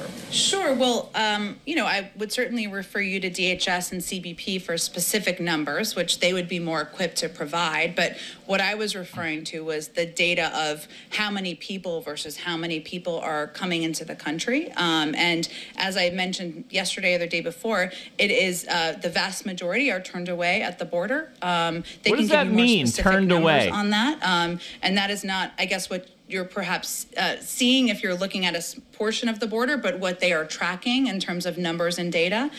This is why we continue to convey that this is not the time to come. The president is committed to putting in You don't place, convey that. in partnership with our Department You of don't Homeland convey Security, that at all. A moral and a humane process for processing people at the border. But Okay, well, that just is limited right now. That goes against what you just said, dummy. It means we're just not equipped. Okay, I can't. I gotta stop this dope here. So on one hand, she says we're conveying a message not to come, and then in the next breath, she talks about how Joe Biden has vowed to make the illegal immigrant feel humane and blah blah blah. And I'm like, well, you just contradicted what you just fucking said, you dope. Doesn't matter. The fucking media doesn't care. They lap this shit up. Are you concerned with the release of them? How about this? Migrants being released into the interior, they just get encouraged to come to the U.S., try and cross illegally so that they have the same luck of just being released. Well, of course we're concerned because we don't want people to put themselves at danger at a time where it is not the right time to come because we've not had time to put in place a humane and moral system and process. We want to treat people with care. Of course, when they're unaccompanied children, that is a different circumstance. I don't care about your children. One that we Tired of handle, hearing that. Carefully, and those individuals are transferred into HHS care. Okay, see, all right, let me just stop her again. Again, this is all just diarrhea shit coming out of her mouth.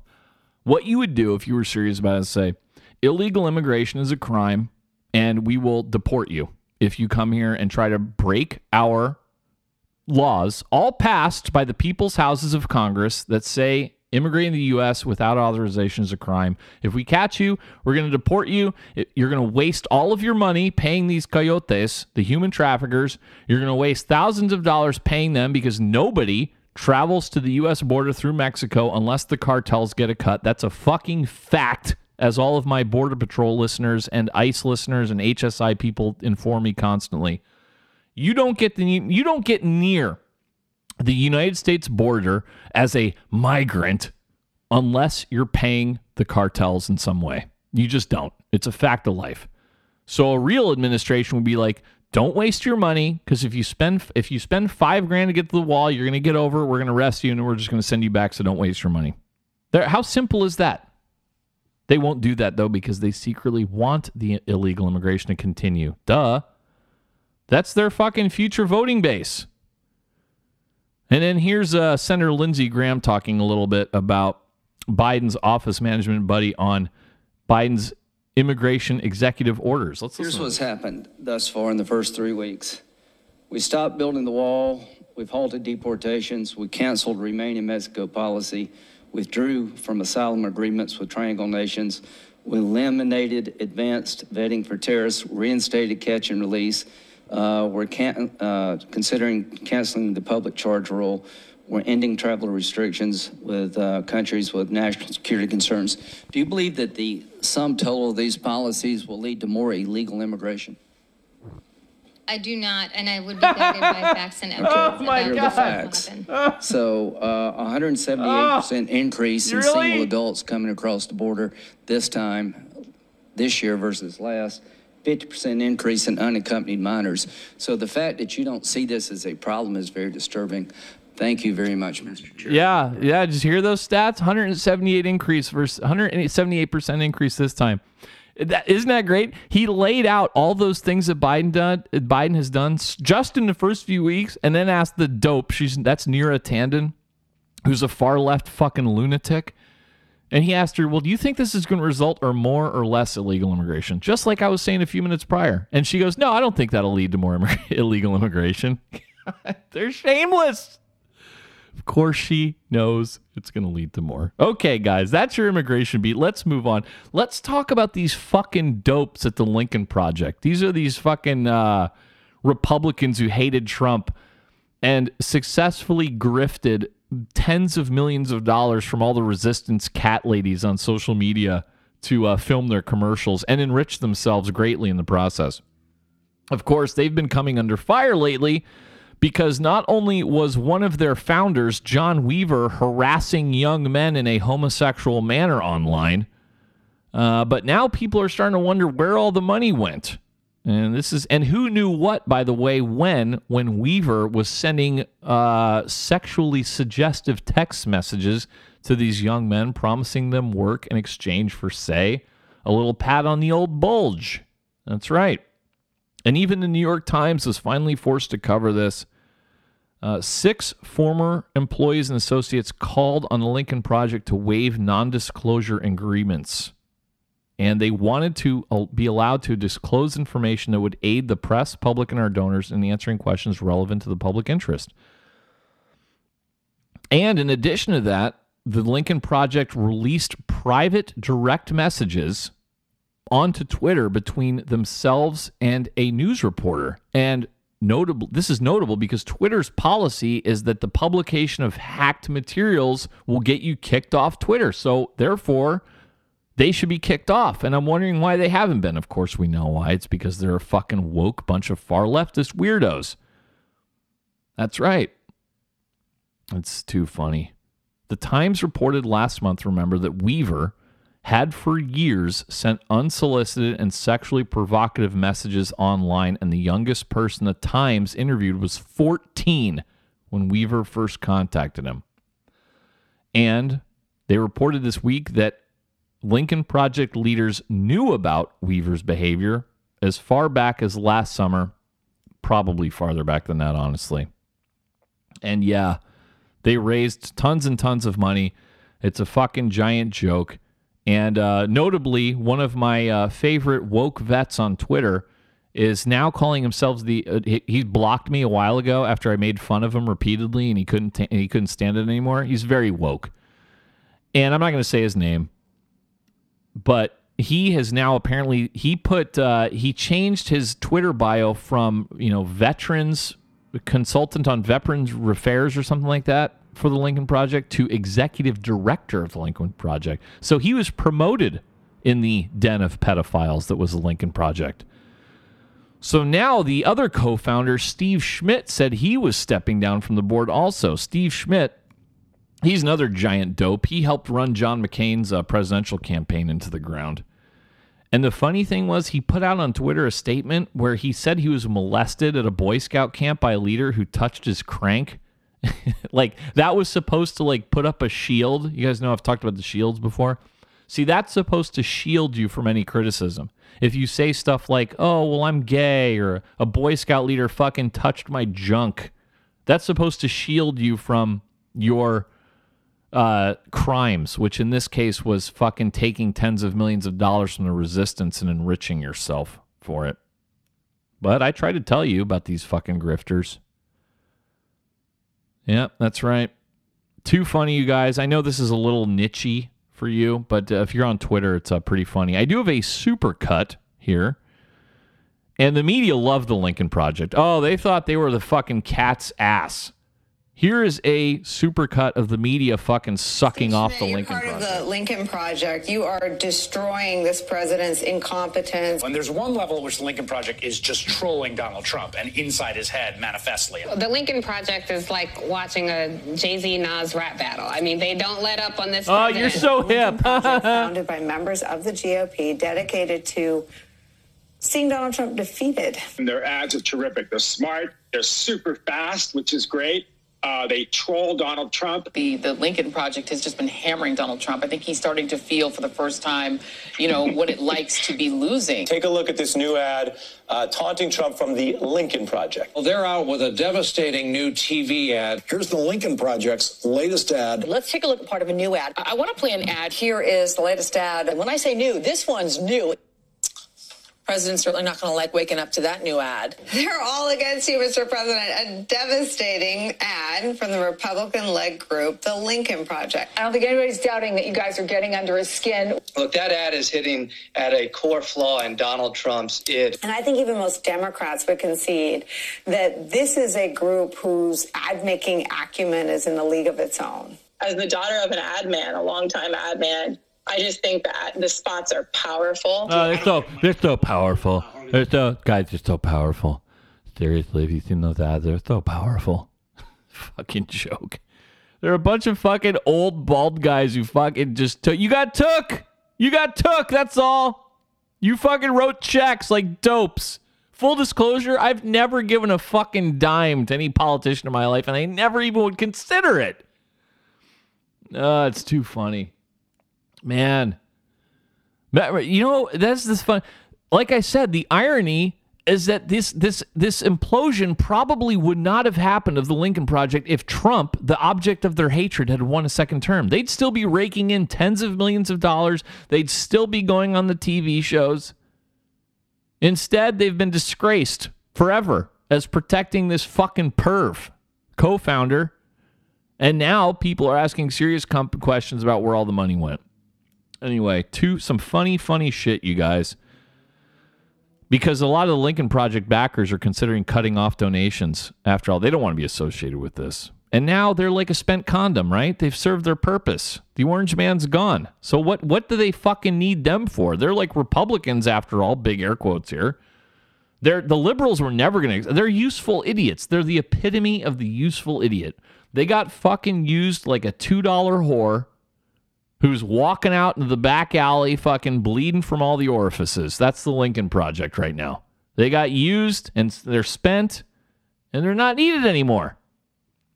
Did they actually think they were going to have a place with the Democrats? They're not Democrats. I'm too dumb to see it, though. Okay, let's move on here. Let's go to some military stories. Here's something hilarious. Army officials are evaluating a version of the Army combat fitness test that would, guess what, account for biological differences between men and women. It only took them 3 fucking years to figure out that there's biological differences between men and women. Isn't that fantastic? Something I said 4 years ago. How about this? Changing, and here they admit that women can't hack it in so many ways at this article at thearmytimes.com. Get this paragraph. Quote, changing elements of the test might also satisfy lawmakers who worried late last year about the disproportionately high failure rates among women. End quote. It's a friggin' joke, dude. They were never going to pass a real PT test at as high of the rates as men would. You fucking dummies. And also, what they want to do. Where's the part that I wanted to get to? Yeah, so far the ACFT, the Army Combat Fitness Test, is remaining gender neutral.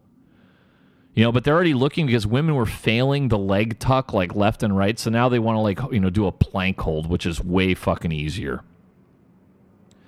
That was the suggested change that was leaked to an Army forum on Reddit in January. And where's the other one?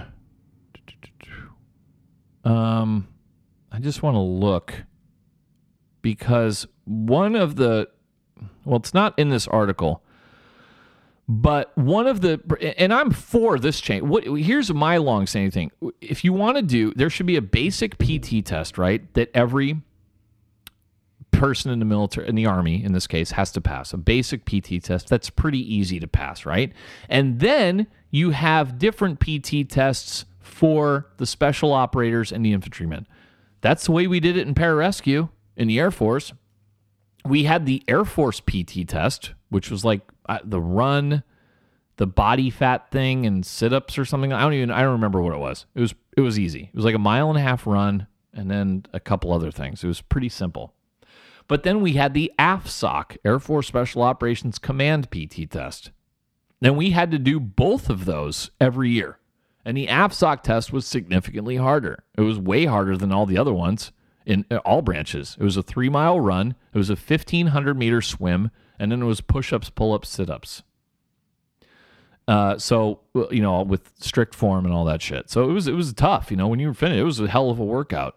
So that would be my modest suggestion. And I think the guy who's an infantryman and a special operator or a ranger, Green Beret, whatever, I think he should have a harder PT test than the chick who works at the fucking inn on base. The hotel on base. Just a fucking thought. I know. I'm so radical. What else about the... I accidentally scammed all my tabs here. Oh, guys, I'm having a hard time this week, okay? Bear with me. It's not easy to go 2.5 hours straight through, no breaks, no editing. I mean, I'm the only guy who can do it. Everybody knows it. Still, not that easy to do. I had a few other military stories lined up here, and somehow I must have hit my tabs, and I lost them. Well, I'll get back to them in a minute. Let's go on to a few other stories. You saw probably the horrible accident on the freeway. I put it out on my Instagram. Did you guys see that shit? Horrible. Shout out to my childhood buddy Brendan. He said he travels that route weekly. Scary. But that crash involved more than 100 vehicles, and it was icy roads, and it was at least 6 people were killed on this road. The crash was downtown, a little north of downtown Fort Worth. It was reported just after 6 a.m., and the wreckage stretched for a half mile between Northeast 28th Street and Northside Drive. And there was a crash. The video was fucking unbelievable.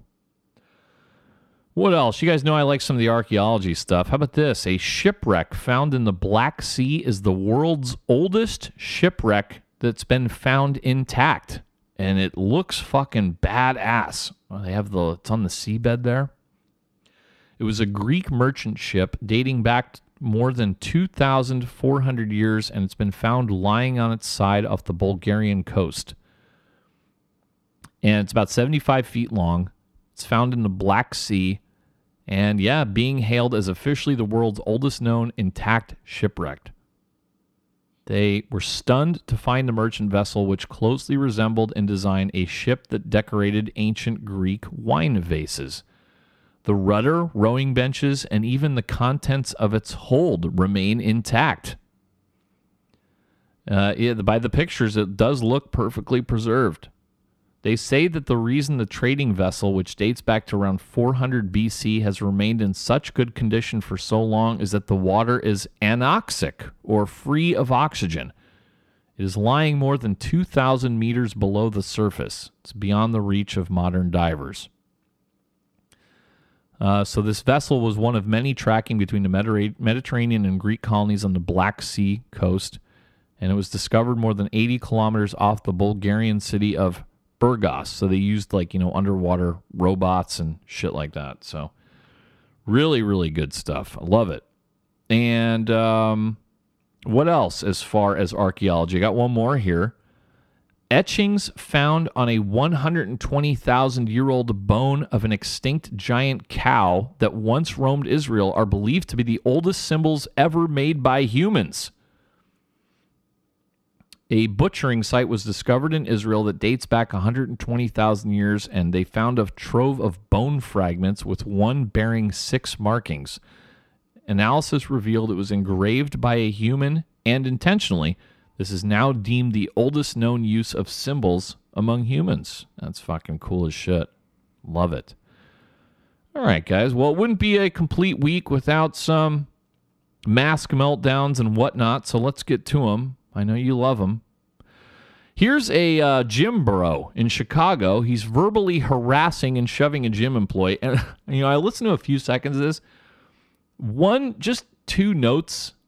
Everybody looks gay and everybody sounds gay. You'll hear many millennial upturned voices in this video, so let's go ahead and go to it. Then I'll push you away.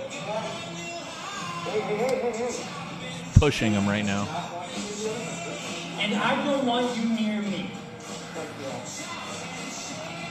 If you had just kept your fucking mouth shut and not played games, I would be working out and you'd be minding your own business, but you want to be a big guy and you want to play games.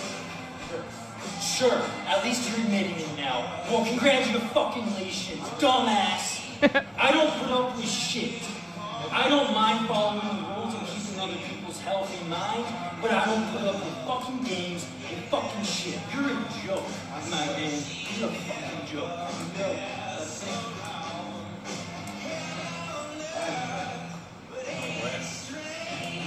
Everybody's filming each other. So why are you standing there? I've already said it. I'm not going to do shit to them. You're already doing shit to me. Yeah, you can. You're pretty much verbally abusing us and threatening us right now, so... You're threatening us right now? You're like threatening us right now? Right now I'm talking, that was the part comment. It was on when I was working out, it's down because I'm dealing with this shit. You're also the first person to go out for a touch, so... Yeah, I feel like camera too. So fuck you. God, the world is so fucking weird. Look at all these phones. Look at this. Look at you. The whole narrative. It's all fucked up. You're all fucking. You're all fucking. You're right. It's the world, not you. You know what I'm talking about, man. It's a joke. Okay, cool. It's a joke. You're ruining my fucking country. You are. You are. There it goes. I don't know about you. I think you're just a wannabe, still in high school, wannabe jack. He's like poking him in the chest. You're Mexican, great. It's not a racist thing.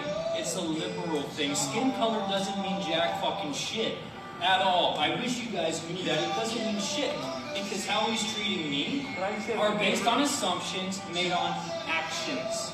Actions. Okay, all right, there you go. I kind of like that guy. He's funny. All right, what else do there are meltdowns? Here's a chick who was yelling at some guys for smoking weed. Now, just to set the scene, I'm looking. She's like, it looks like on a beach or something, and these dudes are literally like 100 meters away from this chick. Like you can barely make them out, and she starts yelling at them for smoking weed. Let's listen to this, Karen. Here we go. Just want to let you know that we can smell the marijuana.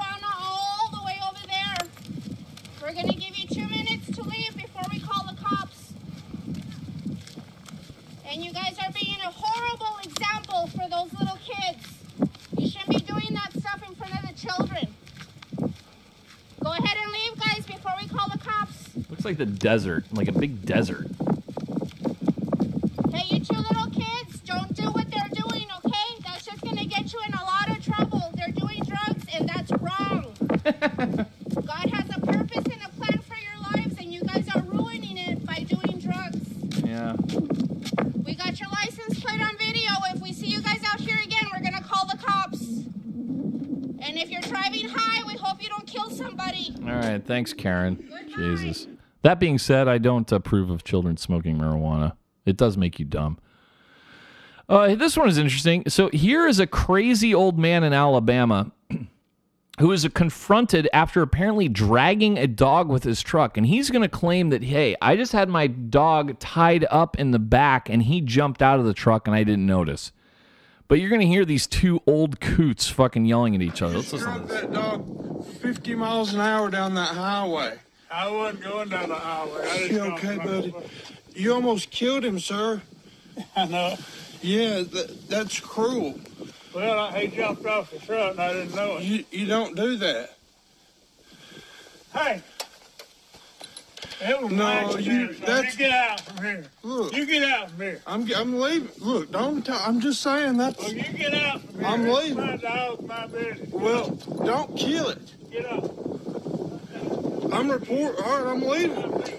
I'm leaving. Don't hurt me, sir. I'm leaving. Okay? Chasing him with a broom.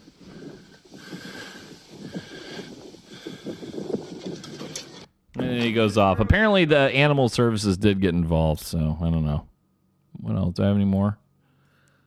Crazy woman in California assaults a McDonald's employee. Let's listen to this. I want to know your name.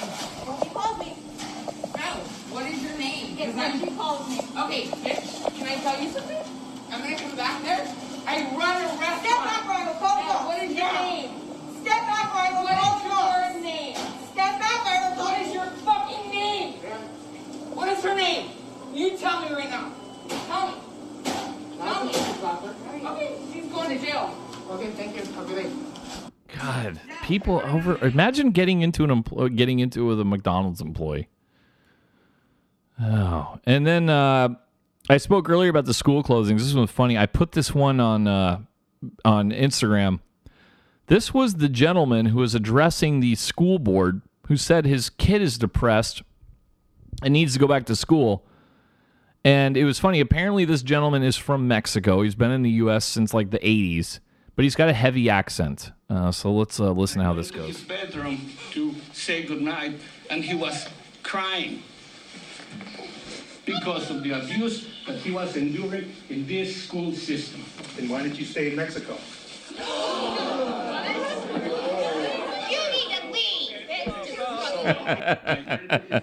You need to leave. I love the gasping. So funny, dude. Man, comedy gold out there, guys. Just need to know where to look. All right, how am I doing on time? Okay, I got starting around out of time a little bit. Let's go here. How about a few bad doctors? Well, listen to this. A Stanford pediatrician, that's a California medical doctor, was arrested after allegedly sending pornographic images to an underage girl and trying to have sex with her. 33-year-old Dr. Dylan O'Connor, who practices at Stanford's Lucile Packard Children's Hospital in Palo Alto, was busted last week in a sting operation in Redwood City. Police got a tip somehow, started investigating him, and they discovered pornographic images allegedly sent by Dylan O'Connor to a young girl. And then he is accused of trying to meet up with the underage victim to have sex with her. They set up a sting, and the pediatrician was arrested by police once he arrived. Imagine, you think a Stanford fucking doctor, you'd think that would be, pretty intelligent guy, right? And he doesn't think he's walking into like a sting operation. He's not the only one who was arrested this week. A Ohio doctor pleaded guilty Thursday to several federal sex trafficking charges. Dr. Albert Aid Toss pleaded guilty to 8 charges of sex trafficking and production of child pornography. He is 52. He had 6 victims ranging in age from 12 to 15 years old.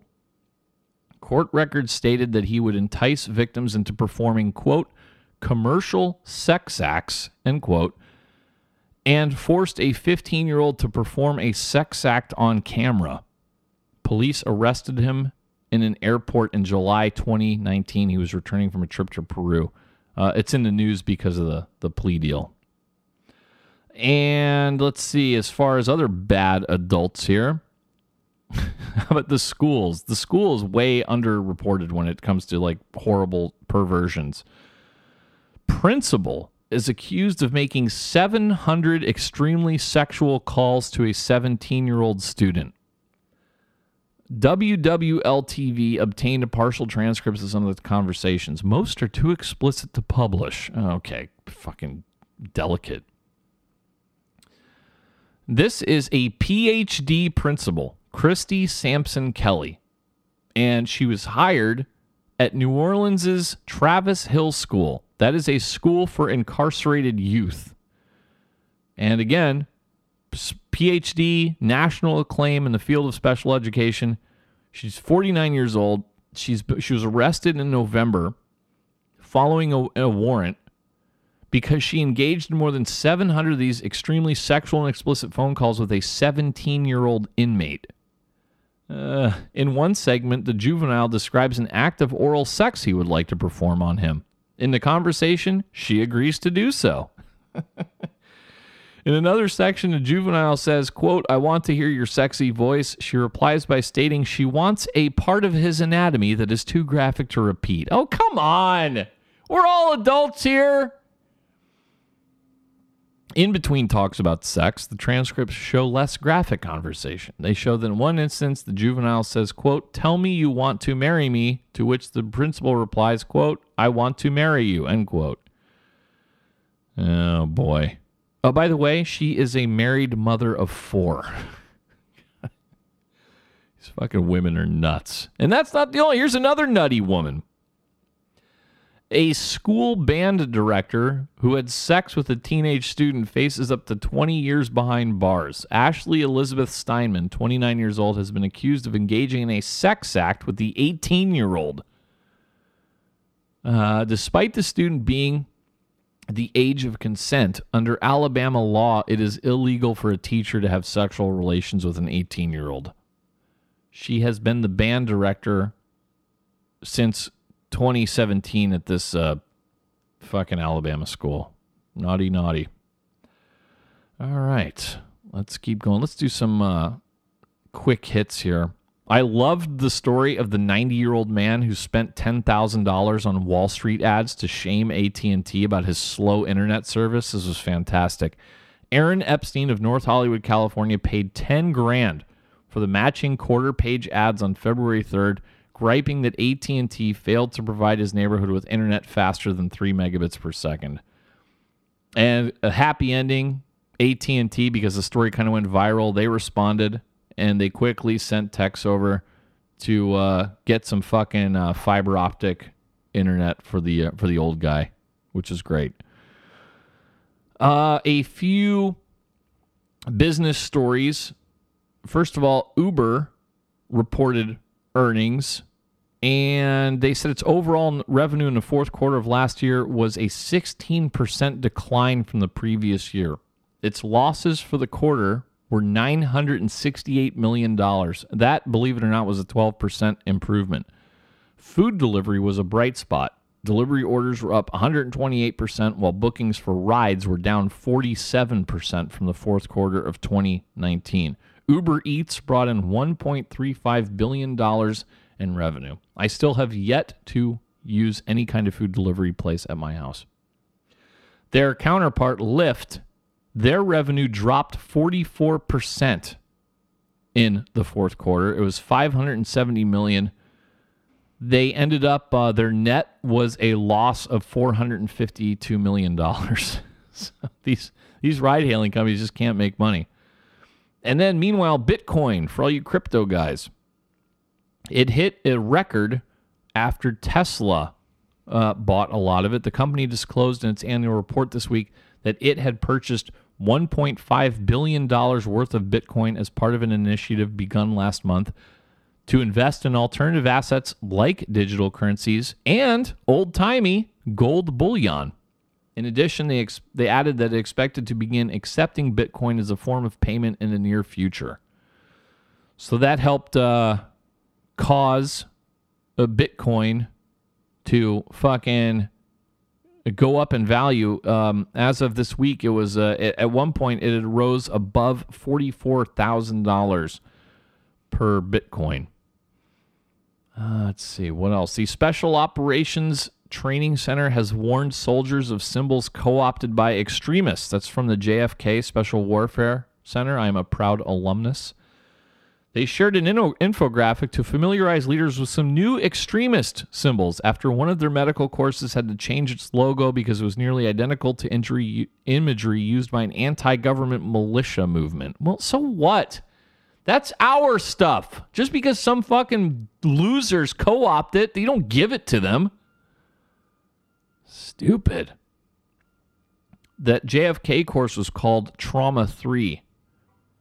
And they used the 3 Roman numeral combined with a circle of stars because it echoed a Betsy Ross flag. But that also, that's what the 3%ers use. You know, the scary guys. Yeah. So they circulated the infographic made by the New York City Police Department's Intelligence Bureau to highlight 23 symbols. Do I have more of the symbols? They describe boogaloo patches and variations of the Pepe the Frog memes. Shit like that. It's fucking stupid. I wonder what China's doing while we're doing this, you know? I always think about that.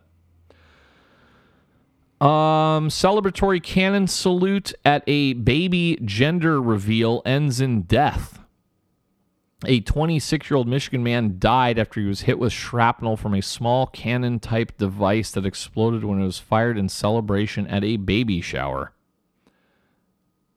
Evan Thomas Silva was a guest. He was about 10 to 15 feet from the device when it blew up in the backyard of a home. Metal shrapnel hit him. Fucking stupid. Stop doing this crap. How about this headline?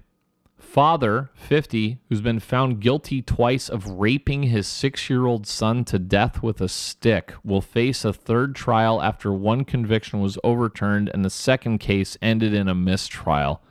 What is wrong with the people in Arkansas? This was Mauricio Torres, 50. He was convicted in 2016, but the state's highest court overturned the ruling, saying authorities couldn't use rape in justification for murder conviction. Fucking unbelievable. He was convicted in 2016 in the death of Isaiah Torres. This was his, how was this? It was his son, right? Yeah, it was his son. Okay.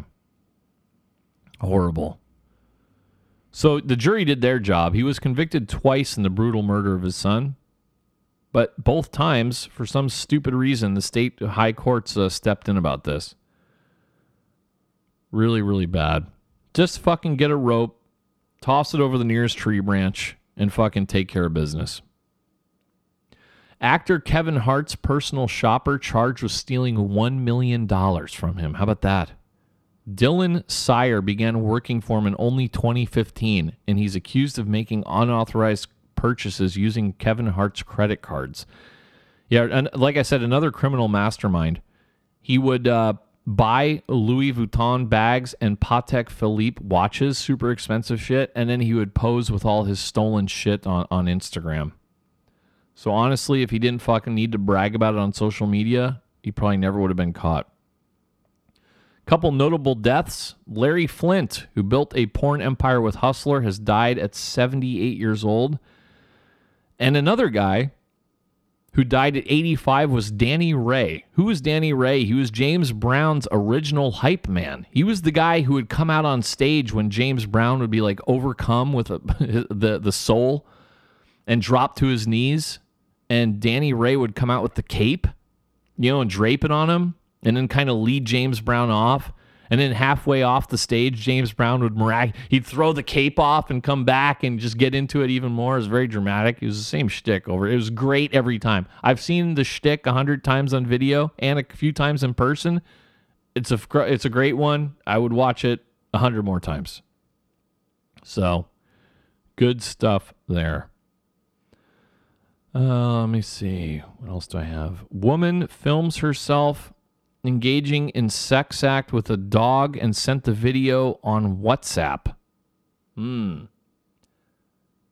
This was in the UK. She was also sentenced. This was Kelly Louis Agnew. Police visited her home last January, seizing 2 devices, and that's when they found a WhatsApp video of her engaging in a lewd act with a dog. All right. India fireworks explosion kills several, wounds dozens. Several explosions at a private fireworks factory in southern India killed at least 11 workers and injured 34 others. 10 fire engines were called in to fight the fire, which destroyed 4 sheds in the factory. You guys know I love the social media dumbasses. How about this? 2 brothers stage elaborate stabbing hoax so they could post prank on social media. This is in the Montgomery area, Silver Spring, Maryland, by my parents' area. And this happened when they received a call reporting a stabbing at a residential home. The caller stated that 2 brothers had been fighting in the house, and it appeared that one of them had stabbed the other in the neck with a knife. So responding authorities entered the home. They observe a 21-year-old male, later identified as Denidson Jean, lying on the floor holding a T-shirt to his neck to stop the apparent heavy bleeding. Then they saw a 19-year-old male, later identified as Pierre Jean, so 2 dopey brothers.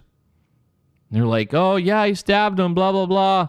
The officers began to administer first aid when Denidson sat up, started laughing, and told the officer that it had all been a prank for social media. I bet the cop was doing this. That's funny. That's fucking funny. Get on the fucking ground. That's what the cop did. Hopefully he did that. Yeah, they were promptly arrested. Good. They should get 10 years in prison for that, just for being stupid. Ohio mom comes home to find her 2 young sons, 5 years old and 1 year old, shot dead, and another 4 years old critically injured as her boyfriend is arrested for the murder. 27-year-old Kevin Moore is being held. Gabriel and Amir Phillips were killed, while Ashton Phillips, 4, continues to fight for his life. Fucking garbage. 15 people have been killed in the deadliest week of U.S. avalanches in over a century. The deadly stretch from January 30th to February 6th was the worst since 1910. It included avalanches in Utah, Colorado, Montana, California, Alaska, and New Hampshire. Yeah, that's you go off the trails, man. It's fucking sketch. And then we had 3 climbers go missing in their attempt to climb the mountain K2 during the winter. That's in near Pakistan. And some climbers call K2 the Savage Mountain. It's the world's 2nd tallest summit, and it is considered by some climbers to be even more perilous. So they said 3 climbers have been missing, and they don't think they're going to find them. There's one guy from Pakistan, another guy from Iceland, and a 33-year-old Chilean. Let's see. Parents of a man who committed suicide in June after mistakenly thinking he owed Robinhood trading app $730,000 are suing Robinhood for wrongful death. Alexander Kearns, 20 years old, jumped in front of a train on June 12, 2020. He left a suicide note explaining he'd been financially devastated. Screenshots of his Robinhood account showed negative balances of $730,000.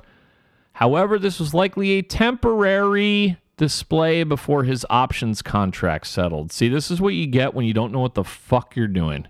And you know what? I feel sorry for him, but his parents should not fucking get any money. This is big boy shit. This is real money and real markets and real trading. If you can't fucking handle it, then don't get into it. guess what? It's not all... You see all the propaganda of people making all this money? People lose a fucking shitload of money, too. You never hear those stories because nobody ever talks about their losses, ever. Don't chase trends. That Florida town was... that Florida water treatment facility was hacked. That was pretty crazy. Yeah, they were using a dormant remote access software, and they tried to poison the water supply. Luckily, the hack was quickly caught by a human operator at the facility, but pretty scary. This was in Pinellas County. The hackers gained access to the water facility's control system through remote access software known as TeamViewer, and they said this is... They still don't have any suspects from this or anything. One of you guys sent me this one. A protest leader, Cameron Williams, was fired from a library for removing conservative books and then burning them. He's been radicalized by the media. In a historic first, the Marines are now fucking having women recruits at Marine Corps Depot, San Diego. For the first time, 60 women were among the recruits at MCRD. And thank God, no doubt this will make male Marines much stronger and faster. Yeah, right. I don't think so. But whatever. That ship has sailed. Anything else here? I don't want to do... I don't have enough time to do that one. Let's keep going. Here, what about this one? Do I have one more audio clip here? Oh, yeah. Here's stupid Gavin Newsom. He was heckled during an outdoor press conference by people yelling, "Recall Newsom." Let's play a little bit here. Of course, really? You're going to give me... It wants to give me a commercial. Hold on, I can skip past it, though. Here we go. 110 from 1.6 plus million. And we've been able to close that backlog. And we're making real progress. But that backlog, again, is dynamic. That was the old backlog. Over the course of the last few weeks, we have cumulative examples, and I'm sure those are the ones you've cited as it relates to efficiently getting those checks out. But do not be naive that we have to do so in a way that addresses this rampant fraud we've seen all across the United States. So we want to do that with verification, and we want to do it with the sophistication of understanding that we have since last October when we began the process of changing our protocols as it relates to the distribution of the same. Governor, you mentioned... Recall Newsom. I love it. And you notice how he did there? Oh, the EDD fraud? The historic unemployment fraud? No, that's been happening all over the country. You notice how he does that? He's like, he implies that California is just one of many places. Yeah, there's been fraud, but nowhere has it hit worse than California. So fucking phony. And then finally, you guys, let's go right to the big finish. You know we got to do it because I'm out of time. 2.5 hours. Here we go. Ex-church minister jailed after targeting children on Grindr. You know, I love it here. This is over in the UK. 60-year-old Hugh Graham is a former church messenger. He talked to at least 2 youngsters and downloaded thousands of indecent images from the dark web before he was snared by a police officer posing as a 13-year-old boy. In one message, Graham wrote to what he thought was the 13-year-old boy, quote, "I'm hoping you aren't a gang of blokes trying to trap me. I could get in trouble for chatting to you." End quote. Well, he was arrested at his home in Camden, North London, where police found 2 laptops, a mobile phone, memory cards, and a USB stick containing more than 35,000 illegal images of children as young as 3. Ugh. He is a former United Reformed Church minister.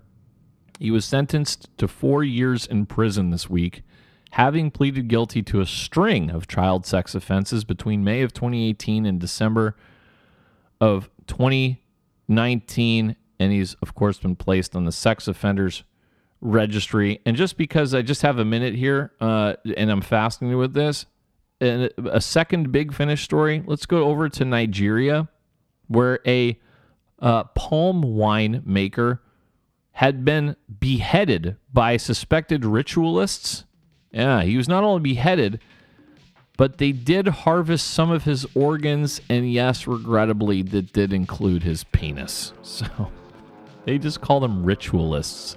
I don't know what kind of wacky witch doctors you're dealing with over there. But there you go, guys. That's all I got. There goes the iPad. That's 2.5 hours. Fucking unbelievable. I'm shot.